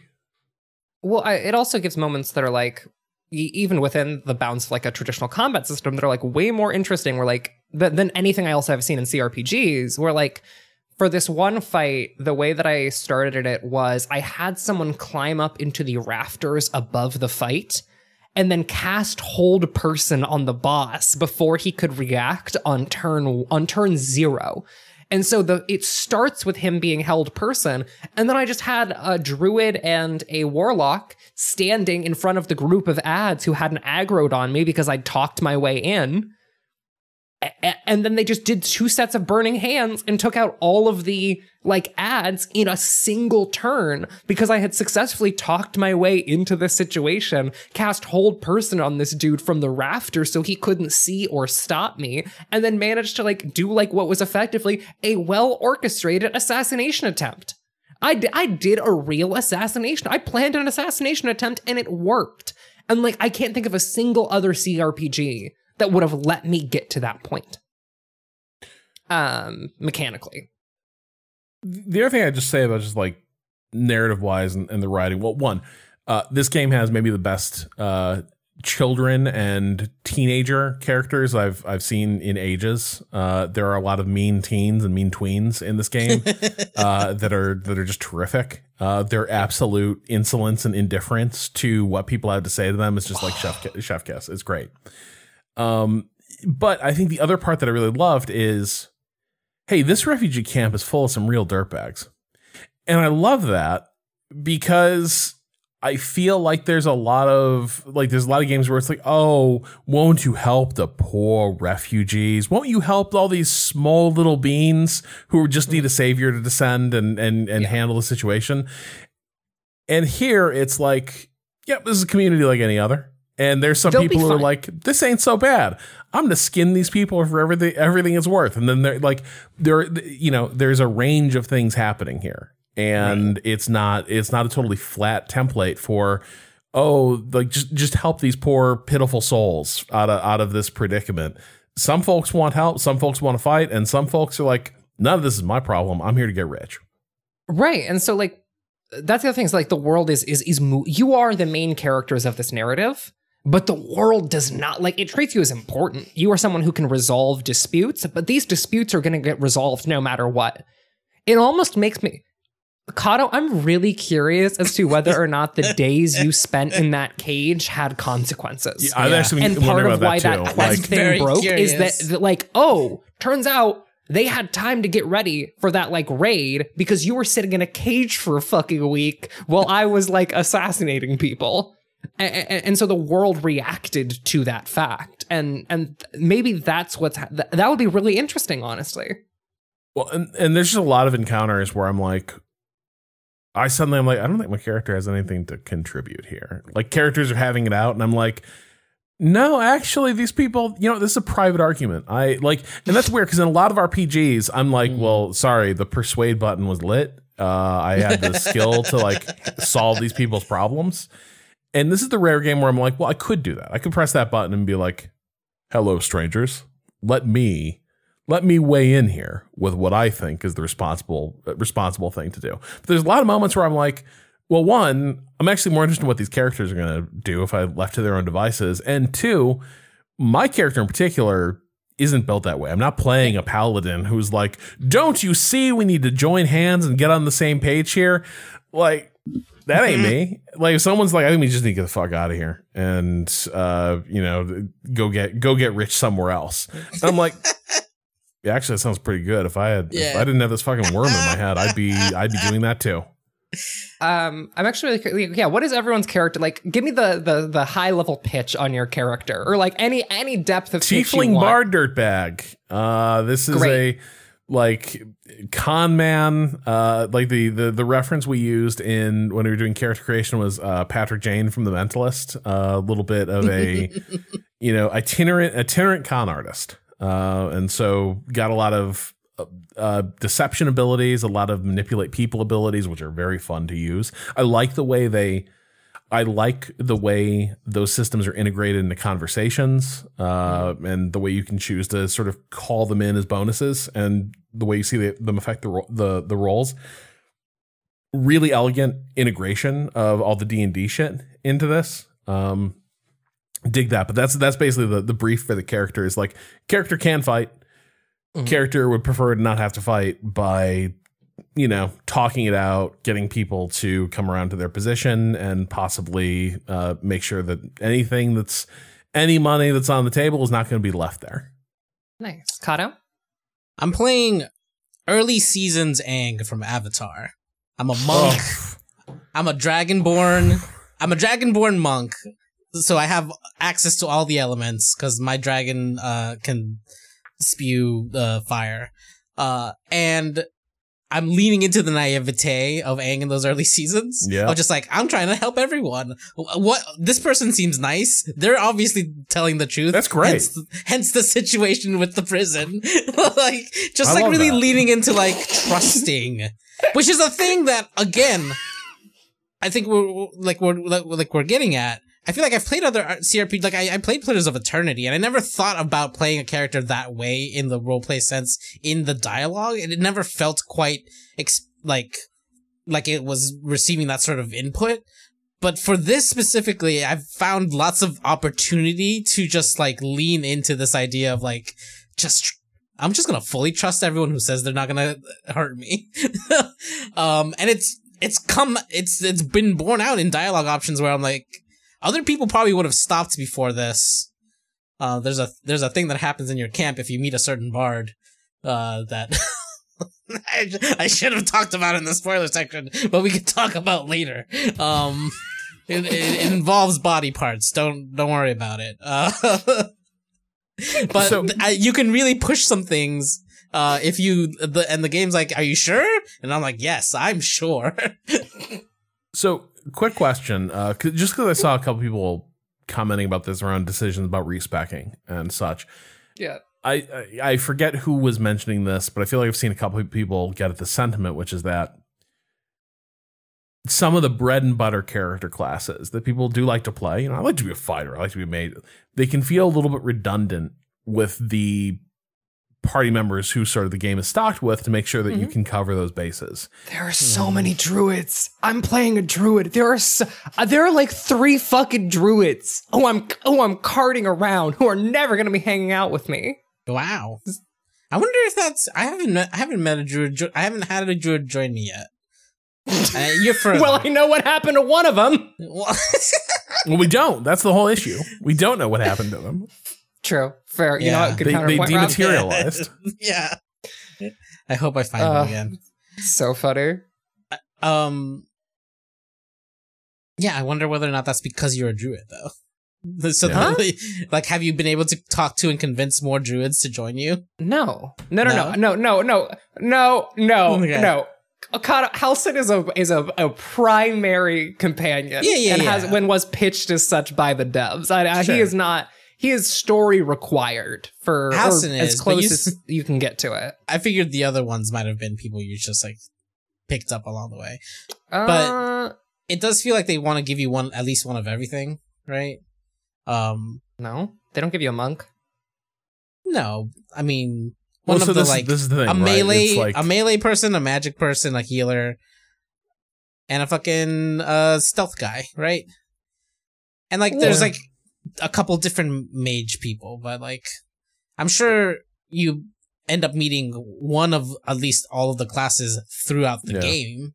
I guess the thing is, if you don't like those characters' like whole vibe, like playing that yourself could also be a way to just like, you know what, I don't need this. I don't need the energy coming off this mage, for instance.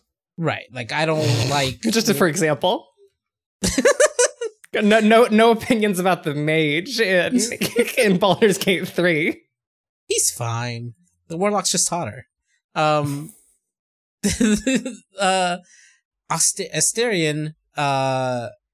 is in my party because I don't have another rogue. But if I were playing a rogue, I would probably leave him behind. Wow, Right? Like- what a person with wrong person disease. I hope you get better. I hope you get cured. I Look, love having he's that. fun sometimes, but it starts to grate a bit. You should bleep this. I need to have that at my party. Yes, I need him. will. I got you. When he has straight sex, it's still gay sex because he's a vampire, and that's how it works. That's how it works. Yeah. God. Also, I'm looking at the thing real quick, and I will say that there are two, from what I know of the companions in this game, there are two missing classes for companions that just don't have companions. Okay. Those being monk and sorcerer, which to my knowledge do not have anything. Yeah. So, Kato, congrats on picking one of the two ones. But nice. Rob, I think you are right in terms of characters feeling a little bit like, what am I supposed to be doing here, given the party spread that the game has? Because, like, even as a druid, and let me tell you, why aren't people talking about druids? Well, people don't talk about druids. Well, enough. they're talking about them extensively at the start of this game. They do. I feel like druids are having a moment. Druids are having a moment. And I have found myself, like, I fill so many roles that there's like characters where I'm like, I don't know if I need you around. Because, like, I cover a lot of bases, but also I do need those people around because this game's combat, I'm playing on tactician difficulty, expects a lot out of you and, like, really does want you to be, like, making the most out of situations a lot of the time. And so, like, even though I technically already have a spellcaster in my druid, I needed Will around, so I had someone who could cast Cloud of Daggers. Because Cloud of Daggers is, like, such a good spell, and someone's gotta be able to cast it if I'm gonna get through some of these encounters. That's the thing so with, even like, with the class overlap, I'm, like, pretty happy about the game's balancing. This is the thing about D&D and Magic users, though, is that there's a big spread of, like, what they can do, right? Like, people like Magic that they had to keep making new Magic classes that were different enough that you could still have a party full of them. And you need maybe one tank to make sure that they don't all get squashed because they might be weak. But druids are like they're kind of multi-class. Yeah.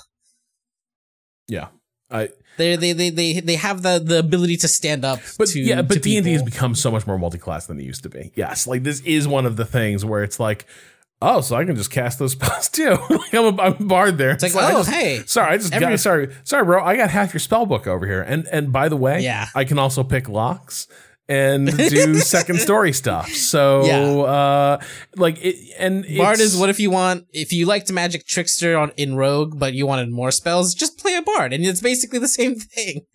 Yeah. Right? Like there's like all these overlaps in 5e especially.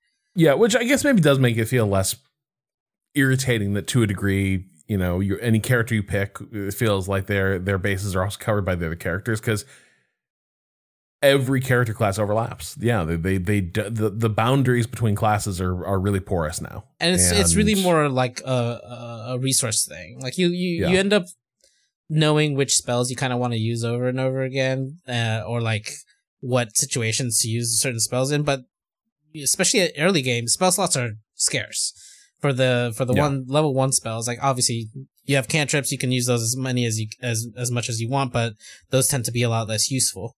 But so like it's not that big of a deal when you can only really cast the level 1 spells like twice before you have to go do a long rest. That you have 2 people that have the same spell. Because sometimes you just need the same spell multiple times. Yep. There's some go-tos, and it's just like, yeah, I don't know. I feel like I ended up with a pretty okay rounding out. Like, right, I'm currently running Shadowheart. What's the mage's name? I forgot his name. I wanted to say Greg, but that's wrong. Gale. Gale. Yeah. Gale, Shadowheart, and Asterion. So I've got 3 people that could technically stab good, and one person who's just all magic. Your party is Gale, Will, Asterion. No, Gale, Shadowheart, Asterion, and my monk. So I've got my monk and Shadowheart that can kind of tank-ish, can be in the fray.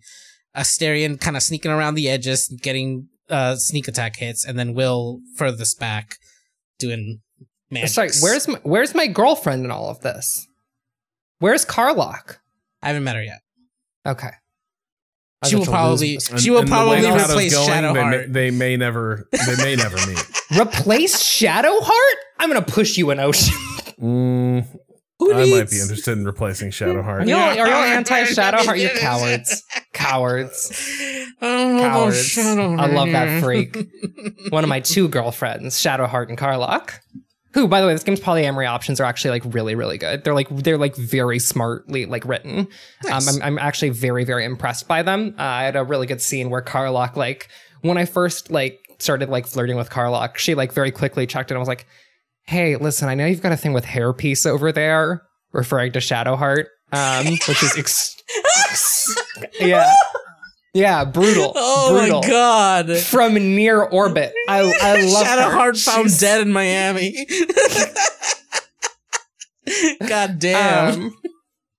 And then she was like, "That's fine with me. I just need to know like what your thing is with her. Like, are we good? Like, is this fine? Is this fine with her? Or is this fine with you? How much room in your life do you actually have for me?" And my character was like, "I do. I like you a lot, and like there will always be like like space for you. I will make sure that is the case." And so like it's actually been like handled like very maturely and like really well. I'm very impressed. And like I've heard that other characters do not feel that way. I believe it's Gale. I've heard does not like it the when mage. The mage when you wizard. Yeah, well, he's not straight, but he's a wizard. He's not straight. You know what I mean. Yeah, one of the rotating cast of like theater bisexuals that hang out with me and my because that's my party. That's my part. I love my party. My party is me, my two girlfriends, and the one annoying bisexual guy who really likes Hamilton that we keep around. And there's like 3 of those guys, and that's great for me. That's terrific. I'm having a ball.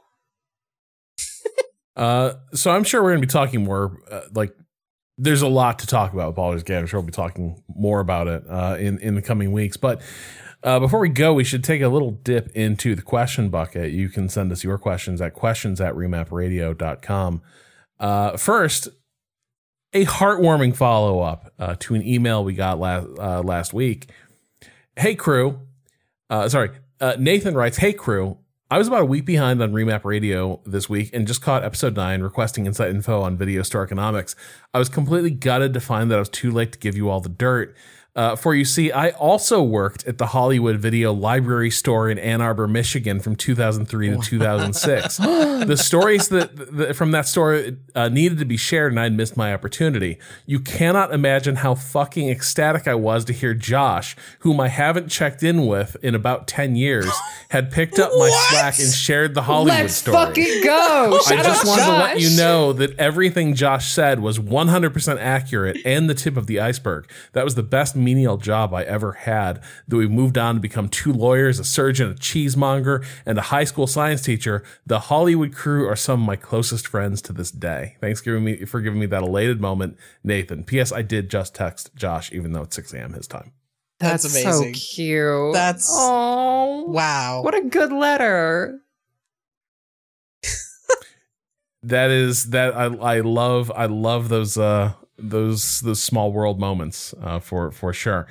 There was also, what's the key one here? Yes.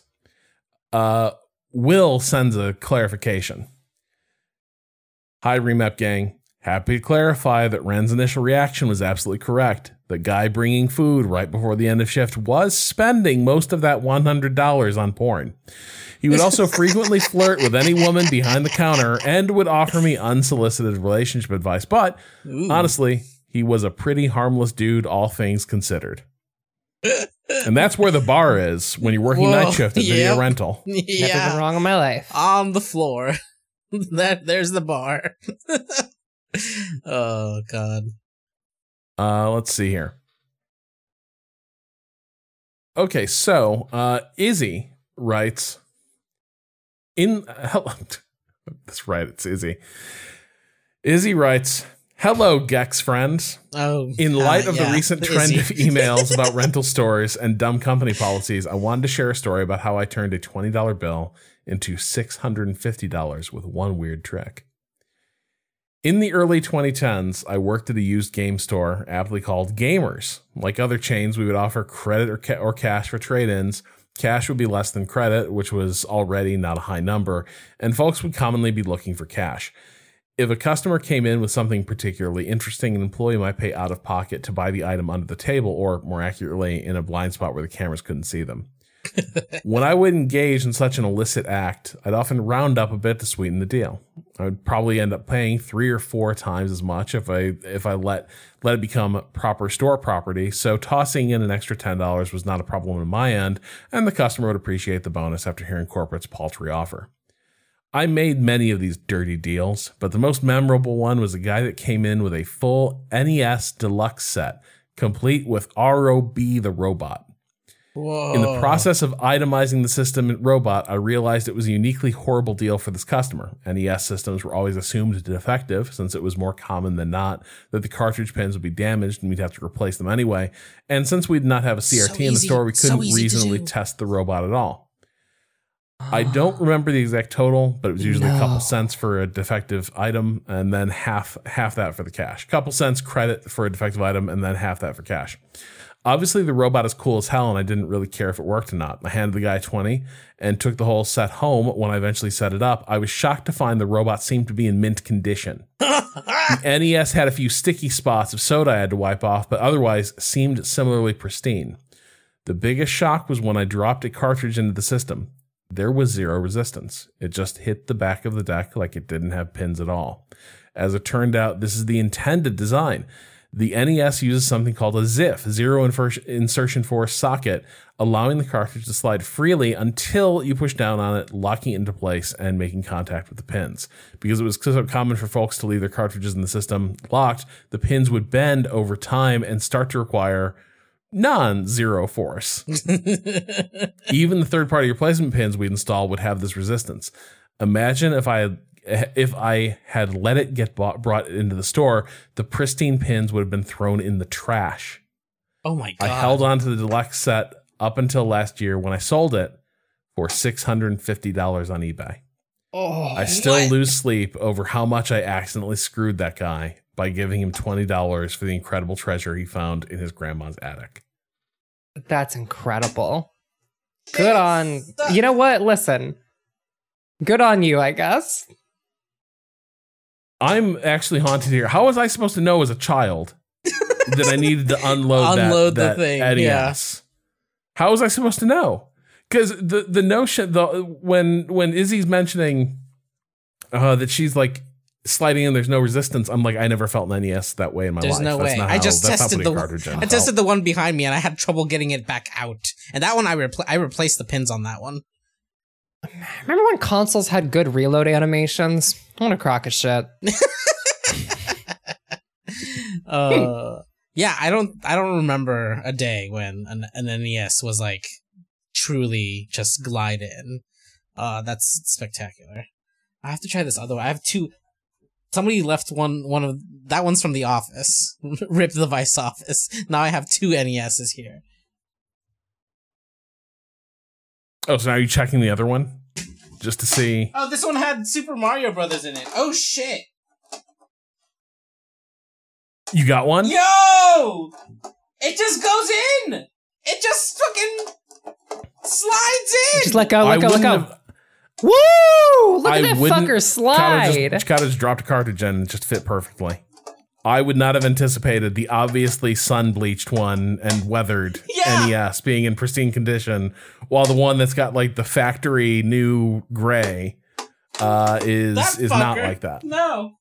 Do you know I've never put a cartridge into an NES? It's a little fact about me. Also, I didn't realize that Super Mario Brothers 3 was in that NES at the office. I've taken it out now. That was the Office NES? Yeah, it was the Office NES. I mean, who knows where it came from? Like, yeah, I don't even know where any of the things that we had in there. That? Well, they played it on 72 for a little bit, and then I think we tried to use it once on a save point early on. It didn't work because we couldn't get the FrameMeister to work because we'd lost the AC cable somewhere, which is a fucking tragedy. The power cable just disappeared. Let's see. JR writes, "Hey Waypoint crew. On Waypoint 10." Oh, okay, I see. Yeah. Oh, god damn it. Yeah. they forced us into it. Yeah. God damn it.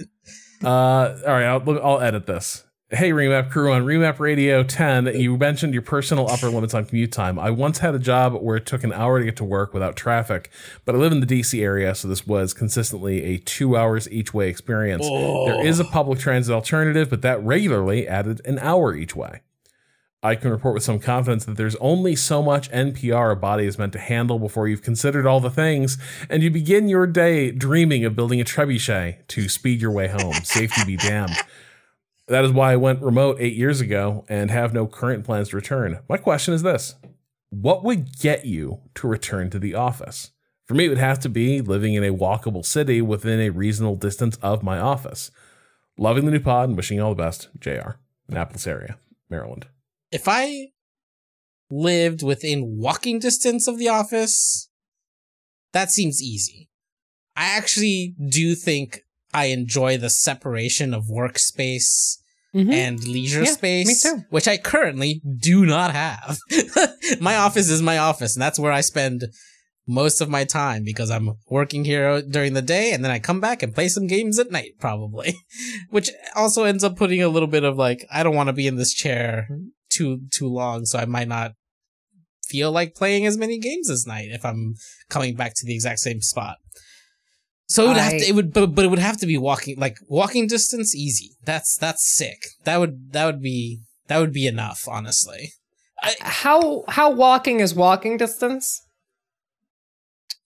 I'd walk 15 minutes.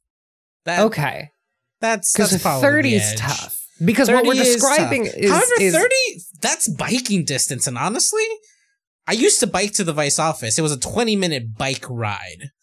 And that got a little iffy in the winter, but it wasn't that bad. I'm not biking in New York. I'm not biking in New York. I'm not biking in New York. Listen, I know people who bike in New York. That's good for them. I also know a lot of people who've been hit by cars while biking in New York, which is less good for them. It's bad. And I don't have the body to handle that. Listen, some of y'all have permanent HP that you're free to lose. I don't. My constitution score is dog water. It will not go well. Please don't hit me with your car.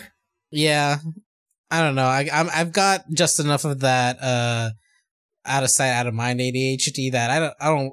If I think about you don't think about your mortality? No, I do, and it's horrible. But then I can forget about it temporarily, right? Like I have the power to just kind of flush it away for a little bit, and then I'll get on my bike and go. Oh, that's right. One day I will be dead. That's cool. Yeah, yeah. I hate that. Hate thinking about death, and then I'll forget about it while I'm. I don't care that the car is whizzing by me because it didn't hit me, which means I'm still alive. Thumbs up. Yeah, I think for me it's it would be if it's a nice-ish walk, 25 minutes each way is okay, but you can't be going along major thoroughfares where it's just buzzsaw sounding traffic just and cars and nothing else. Yeah, you're walking because a few times I walked from so this is just this is a very weird Rob thing to do, but I walked from Dumbo up to the Vice office, which means walking by the Brooklyn Navy Yard. And there's nothing down there. No, it's just that's cars. one of the ugliest walks in New York. Or shouldn't be, but it's just a colossally ugly walk. There's a reason they put the Wegmans there. It's because it's the only place where cars can go, and they have a big parking lot. And that's what the one Wegmans in the city is, by the Navy Yard. So, sorry, Rob, as you were saying. Yeah, no, go on. No, please. No, I didn't have more. Got it. Like, yeah. So Yeah, as someone who's been, we've talked about this in passing on the pod before, but like my living situation for the last few months has been that every night I sleep with my partner while still paying rent for the apartment that is like the one that my name is on the lease of, right? And that is a 30-minute walk from apartment A to apartment B.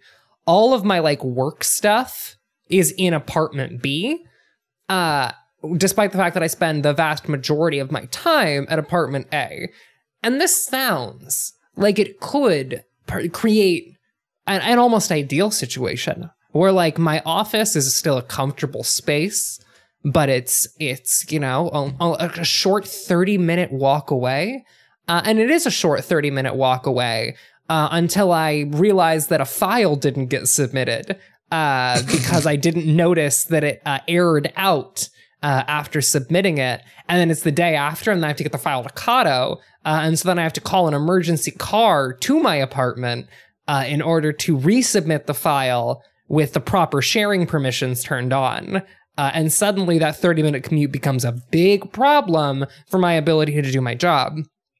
It also gets really bad in the summer when I am not someone well built for the heat. I cannot walk around in 88-degree weather without becoming completely fucking soaked by the time that I arrive at my destination if I'm taking a 30-minute walk. And so the last like several months of this summer have just been me feeling constantly sweaty because I'm having to do this like trek between, 2 and 4 times a day. And so I'm becoming increasingly anti-commute as time passes, especially just because like commutes are especially infuriating in offices when it is like very obvious that your boss lives near the office and no one else does. Recently, my partner had a situation where she had a meeting scheduled at the office at 8:30 a.m. That's allowed. It was scheduled the night before, and technically her workday is supposed to start at 9:30, but they're expected to actually arrive by 9. But 8:30 is still before that.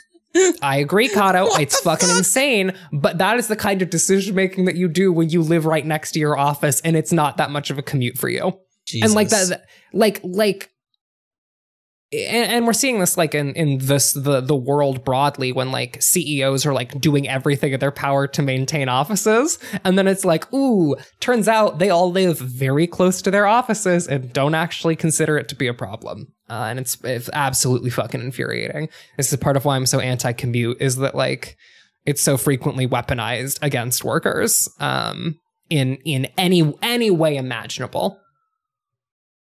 Yeah, I think it would have to be like a fairly short walk, and the facility would actually have to be good. Like I have standards for like what I will deal with. And I'm not dealing with like your office discount supply store bullshit. Like this is like if your office looks like the sort like a call center performing mass fraud, basically, where it's like designed to be basically just everyone unhooks and disappears overnight because after the call center's been operating for a week, the feds are going to arrive. If it looks like one of those things, no, I'm not working out of the space. Like I have a computer, I have a office chair, I have all this stuff. But the flip side is the funny thing about like, oh, the working from home thing is like a perk or it's a treat, is like, yeah, I love that in my tiny condo that like I have to use precious square footage to do all the stuff that like, this was less of an issue now, but like during the Vice era, for instance, the entire pretense that like, when they started occasionally making noises about like people should work from the office more. And it's like, your office is unfit for a modern media company. It's certainly unfit for a video games website. Like, I would prefer to not have to set up the entire physical infrastructure of a game site in my fucking house, but I do. I had to, and so that's kind of like one. Okay. It worked out just fine because it turns out that I was more real than Vice was, but like Yeah, but this notion that like, oh, it's entirely just like a treat for employees. Man, working from home and actually like kitting it out to do it properly requires a lot of like investment and require like it hits you across power costs. It hits you across like things you were laying money out on. And it's kind of funny that it's all been reframed as kind of a gift by employers when in large part it's also been a outsourcing of like the cost of operating office space to people. And also not that this doesn't even get into like the work-life balance shit. You know, and not to again use my partner as an example, but like regularly it's like she gets home at like 8-9 p.m. after working late and is like, actually, sorry, I have been asked to do even more because work from home is an option. Like, because work from home is an option, productivity is, quote unquote, productivity is being pushed even further. And people are being pushed even further to their like functional limits in terms of like what they are able to produce in an amount of time. And the answer is always like, oh, you didn't get it done? Simply take your laptop home. Because like that is now standard. And it just like, it breaks my heart. And also, like, to be clear, I'm not fully anti-office. I, again, say as the, you know, I like a good office. It's just that I've also never interacted with one ever because the Vice offices, one time I showed my girlfriend a picture and she was like, that's illegal. And I was like, I know, crazy, right? And then the Geo Media offices were just Jim Spanfeller's little zoo that he could walk around and see all of his little employees typing away at their zoo computers. And so he could feel like a big fancy businessman. Yeah, I mean, this is the, like, in general, I've also not been impressed by like productivity in offices. No. Like, I mean, it is the sheer number of times I've been in an office where like someone comes in and their first question is like, so what are we doing for lunch? And it's like, I don't know, man. I've been here for 3 fucking hours working. Like maybe the lunch conversation can wait. That is a like feature though of your cushy office job where it's like, the office and like its little rituals just become a way of like, what if we just never stopped working, but also never really did work? Like, what if we just blurred the boundary to the point where like all of existence was this weird smear of like sort of being at work and sort of procrastinating about doing anything. And I think like a lot of officers are really good at that. But like in terms of getting into it, short commute, decent facilities. And I think to the other point is like those distractions of people being like, hey, what are we doing for lunch? Where are we going? Hey, you know, let's walk over to your desk and hang out.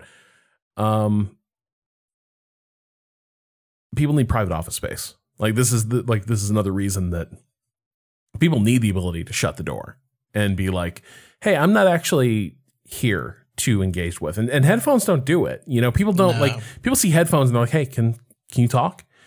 And just you asking it means like you're gonna make me talk. So it's one of like it's another aspect of I think offices are useful. They fulfill a lot of useful needs. I think a lot of the offices people are trying to drag employees back to don't. So yeah, the bar would be pretty high. It's definitely a setup that like there are people who like those things. Not me and my distracted ass. I like every once in a while it'd be cool to chat with people, but like I would too easily get thrown off of the thing I'm focusing off. With but there's also a part of me it's like because I freelance for so long, there's also like a keen awareness of like, if I don't do a job, I don't get paid, and I don't get paid, you die. I don't eat, don't have rent. So the work has to get done. Yeah. And then you go in offices where like people get paid either way. And like, that's not to say everyone should be like creating value for the company 24/7, but the degree to which it's like,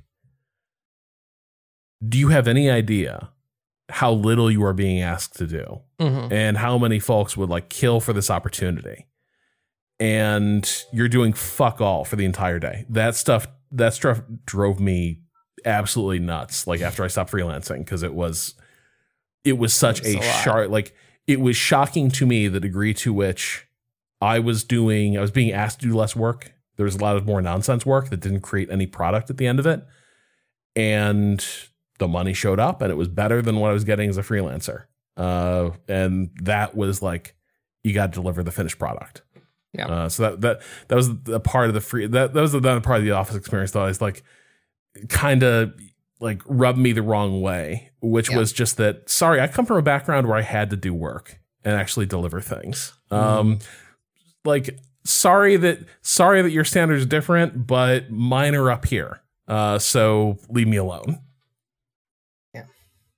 Well, I mean, that is the curse of offices. I mean, like, even in places where like things are pretty okay, there's still like the 80-20 problem.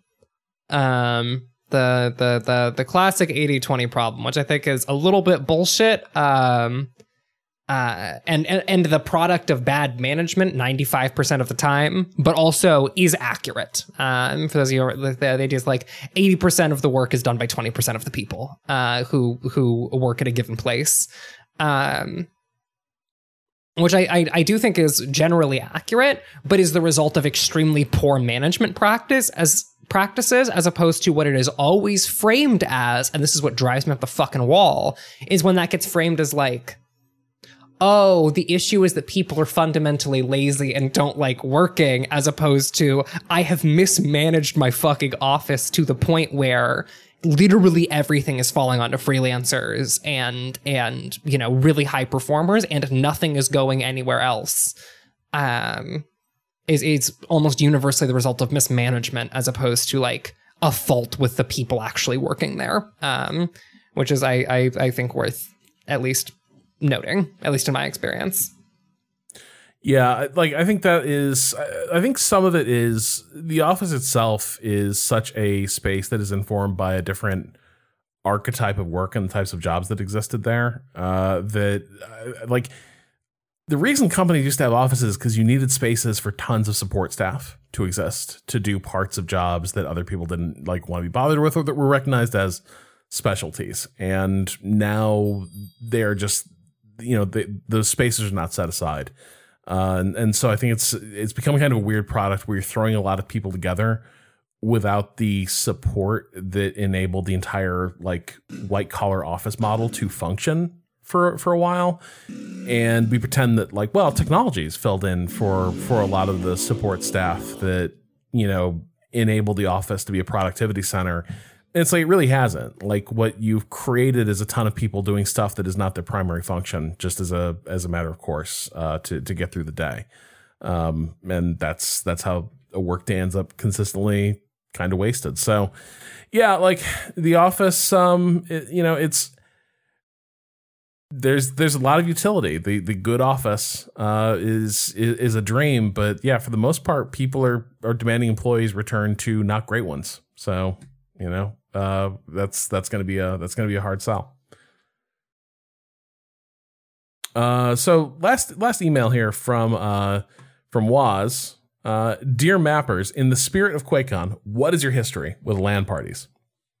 My first LAN party was going to a friend's birthday party at a gaming center for an overnight lock-in where we played nothing but Halo and Star Wars, the Clone Wars on networked Xboxes. It was the first time I ever played Halo and maybe the most fun I ever had playing Halo. Regards, Waz. Nice. That is when Halo was at its best. Local multiplayer. I've never done a LAN. Kato? I had a very regular LAN party. It was called the Graphic Arts class in 11th grade actually, where when we finished all of our graphic design homework, the teacher would open up a LAN and everyone would play the demo to Halo, which included multiplayer on Mac computers. Because remember, that game was originally set out, but background. Yeah, it was gonna be the Mac game. So it was just Blood Gulch team deathmatch, but that was enough, honestly. Like that game fucking ruled. We also did some fun Instagib, Unreal tournament stuff, you know, and it was all just like. Every time it was like there were like 6 of us in that class. All 6 of us would like the teacher would be like, well, I didn't plan anything else. Let's game. So it wasn't really what people mean when they think of LAN party, but it did the thing. We were in a LAN. We were fucking gaming. It was sick. Yeah, it's so it was a mix of there was a gaming hobby shop near my school that had a LAN with a lot of shooters installed, so like that was a place to go hang out and play like no latency shooters, and that was incredible to go do. So that stuff was fun. Then there were sort of the LAN parties. I remember playing tons of the Wolfenstein Enemy Territory, the whole like splash damage series of games. I want to say they did one for Wolfenstein that was like really, really great. Terrific game to do multiplayer on. Just an absolute blast. So stuff like that was always cool. But I feel like the quintessential LAN party experience was also that what people always had a playlist of stuff we're gonna play. And then it was like, we could just play Facing Worlds in Unreal Tournament. Yeah, Facing Worlds. 12 hours. Turn on Instagib. Yeah, it's like, sorry. So you want us to stop playing Facing Worlds to play a different map no. that isn't Facing Worlds. There are more maps in this game? Why? Why are there more maps? Why would I be anywhere but here? Yeah. So like, that was certainly a lot of my experience with that stuff. I also want to say probably the end of it was World of Warcraft, because that was where like the LAN parties were beginning to feel like casinos at 4 a.m. where I was like, this is getting a little seedy. Like, I don't know that we should all still be here. I don't know that like we're still at a LAN party, but also it's becoming a really like atomized experience because we're all just like, burning through levels in World of Warcraft. And sure enough, over time, soon the standing LAN party dissolved into like remote raiding just constantly. Yeah. So like that was sort of where the LAN party thing ended. I think in a lot of moments, the LAN moment started drying up after that, right? Like it stopped being a priority, as things moved inexorably online. But yeah, no, they were great times. I have a lot of nostalgia for them for sure. Congrats, old. Wow. Wow. Thank you, Rob. Okay. All right. Well, that concludes another episode of Remap Radio. The theme song is Moments Pause by Too Mellow. You can check out his work at twomellowmakes.bandcamp.com. You can follow everything we do at Remap Radio on Twitch, Blue Sky, Twitter, YouTube, and other platforms. Once again, we rely on our audience for support, and you can sign up to become a backer by going to remapradio.com and following the links and instructions you see there. The basic plan provides access to an ad-free version of this podcast, as well as the projects we carried over to Remap, including Sports and 101. Your support also lets us set time aside for streaming. This week, Kato has been delivering the goods on... Are you just doing Final Fantasy Tactics now? At like odd hours? Are you sneaking a little Final Fantasy Tactics morsels? What are you talking about? Yeah, I don't know what you're talking about. What are you talking about, Rob? I haven't streamed yet. I'm going to stream. There's going to be a stream. All right. I'll look forward to that. You'll look I was forward misinformed. to it. Yeah. Look on the YouTube. You'll see a stream this weekend. But one thing you did actually do, I didn't hallucinate this. You played Armored Core, right? Yeah, we played Armored Core. We defeated we beat Armored Core. Well, one way. Yeah. We beat Armored Core's first playthrough, which takes about 3 hours. So it's not like we didn't do a feat. But Burn in hell, Armored Core. Congrats, Ren and Kato. Thank you, Rob. We made a fucked up little. We'd been playing a pretty zippy mech for a long time. Then Ren turned to me and was like, "Hey, Kato, what should we do?" And I said, "Look at that box head. Box head, good. Big, thick boy. What if guns just arms? No need for hands, just guns." And we made a fucked up heavy mech that ended up being pretty fucking cool. It was a fun stream. It's very fun. And by the time you're listening to this, Kato and I will probably also have played a bit more Baldur's Gate. We will have, because this comes it'll after. be a VOD by the time you're listening to this. Yeah, so check that out. We'll be back next week with another episode of Remap Radio. Until then, thanks so much for choosing to spend some of your time with us, and fuck capitalism, go home.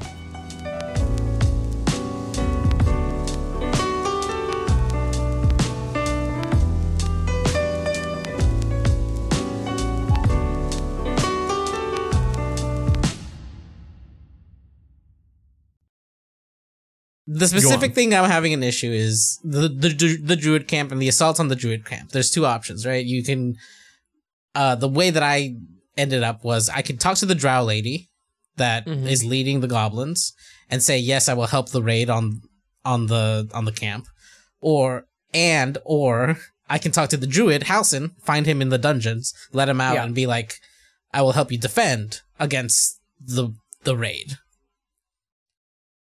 And he says, okay, great, I'll meet you at the gates.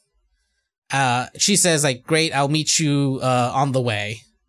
And I teleported back to the Grove, got back in, and I couldn't find Halsin. Like, I checked everywhere.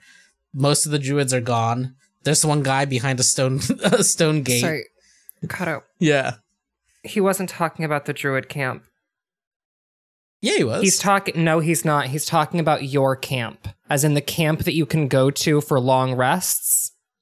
He's at your camp.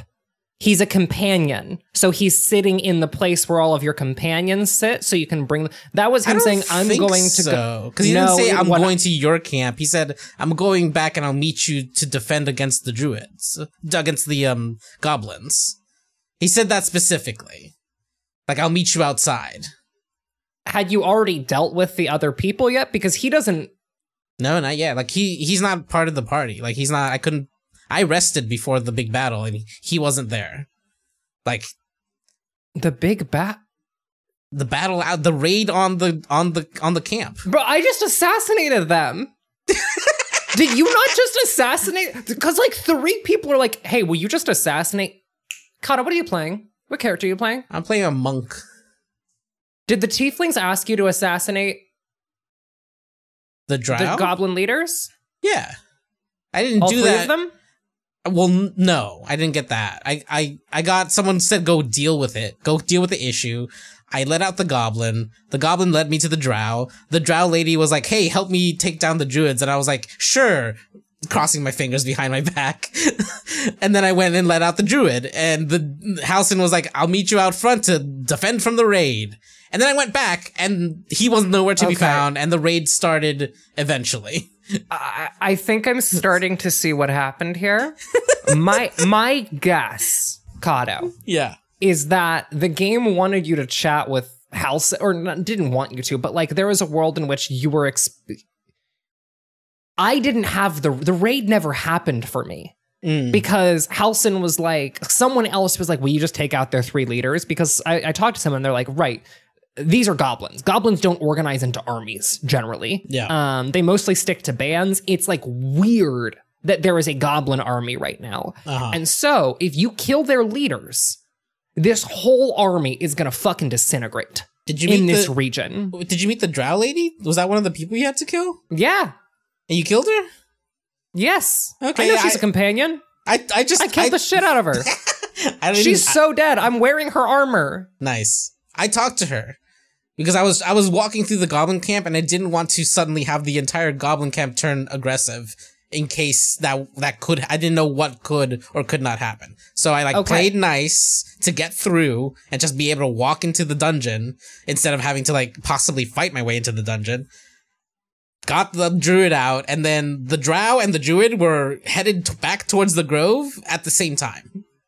So, okay, then my guess as to what happened is that, like, when you say, let's do the raid, she's like, okay, we have support, let's go do the raid. Right, yeah. And that is what, right.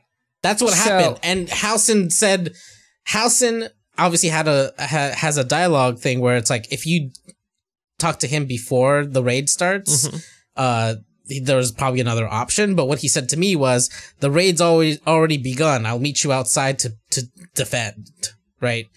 is like, we can't do anything from here anymore. Here being the Goblin camp. We'll meet back outside of the Grove. Interesting. And then he wasn't there, and I think I broke it because I teleported. I feel like if I walk back, I'm gonna meet him somewhere along the way, maybe, or something will trigger. But I teleported back, and most of the tieflings were gone, all of the druids were gone. Will was standing there, but I couldn't talk to him. Did you long rest? And then I long rested, and then I blew the horn that started the raid. Huh. Yeah, it's a weird situation. I mean, it just sounds like the game, or when you said, let's go do it, they just immobilized the army, and so there were no other options. Yeah. So, I don't think that's a bug, Kato. No, I think that's a character taking what you said seriously and then acting upon it. The bug is, where did Halcyon go? And why can't I find anyone that said they were going to be there?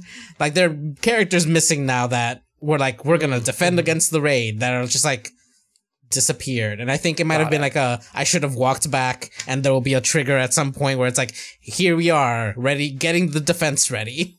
Instead, it was kind of an awkward, we put a bomb in the ground. I hope that's enough.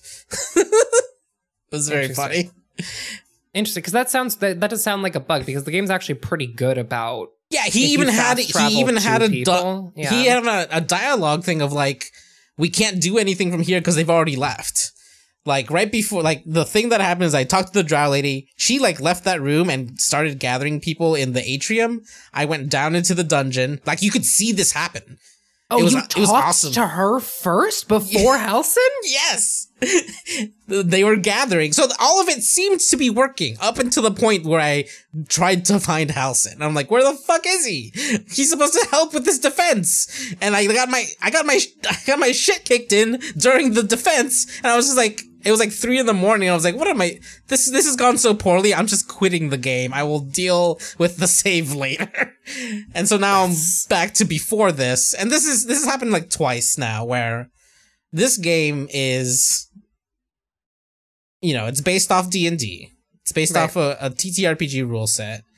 But because it is a computer, it can't do the thing that a human GM might have done in certain situations of softening things. I've reloaded a few times because I love to find where the edges of how much trouble you can get into in these games goes. How much did they what did they plan for? Let's see find all the interesting morsels of side stuff that other people might not, because they're playing a little safer, for example.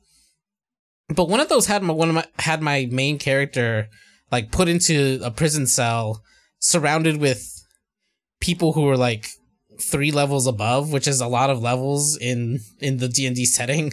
Sorry, you got how did you get put in a prison cell? I drank a sleep potion that I knew was a sleep potion because the goblin wanted to take the tadpole out of my eye, the goblin priestess. And I believed her. And I was like, okay, fine. She was lying. She couldn't get it out. She just put me in a prison. Which was great. I loved that part of it. But then I was stuck without the rest of my party members in a prison, and I couldn't get out. And I feel like a human GM does this, but then puts people you can deal with as the guards, right? Gives you an out. The game didn't give me an out. There was no out really, because they were too big. I didn't have any spells that could help me sneak past them or anything like that, right? It was for this specific character, I kind of had to fight my way out, and I could not fight my way out. Wait, why didn't you just switch to your other characters? I didn't know I could do that, maybe? Could I do that? Wait, I was just alone. Were there portraits still on the Sorry, you on the can screen? always switch to your other characters. I don't remember. And maybe... you're talking about the party split thing, right? Yeah, I was alone. And there were no other portraits to indicate that there was a separate portion of the split off party. I don't remember, because I know that they're always there. I hit M on the map. I was on a new map. I could not see. I know the map go. that you're in. I know the map yeah. that you're in. You can just switch back to your other party. Well, what ended up happening was I figured out there ends up eventually being an out, but it's like it was a path that I did not think to take until I was like, I'm going to try a couple times just to see what all the other options do. Eventually, you can just, if you wait a few days and you go to sleep a couple times, someone comes and saves you. Oh, you get a Deus Ex Machina person to just come by and be like, that's great. We've been watching you. That's the thing that I feel like, but it was frustrating enough at first to do the kind of obvious things of interacting with the thing of like, I almost reloaded that save, and I feel like somebody else would have reloaded that save much earlier, right? Mm-hmm. Yeah. It's like the understanding of when to push back against players and when to like actually like do the thing where like, oh, I know that this person will be okay with being sidelined for a little bit versus you're playing a video game, a one person kind of endeavor if you're playing solo and not co-op. There's a line where a lot of players will be like, well, this is fucked. I'm going to reload. I'm going to save scum instead of trying to figure out if there's another option and just like go back to before. And the autosaves in this game are brutal. Brutal. Tap F5 every time you're about to do anything. Just fucking quick save to hell. Cause you might find yourself in situations that are not great. I died multiple times. So let's transition back to non-spoiler chat. Yeah. Here. Yeah. Sorry.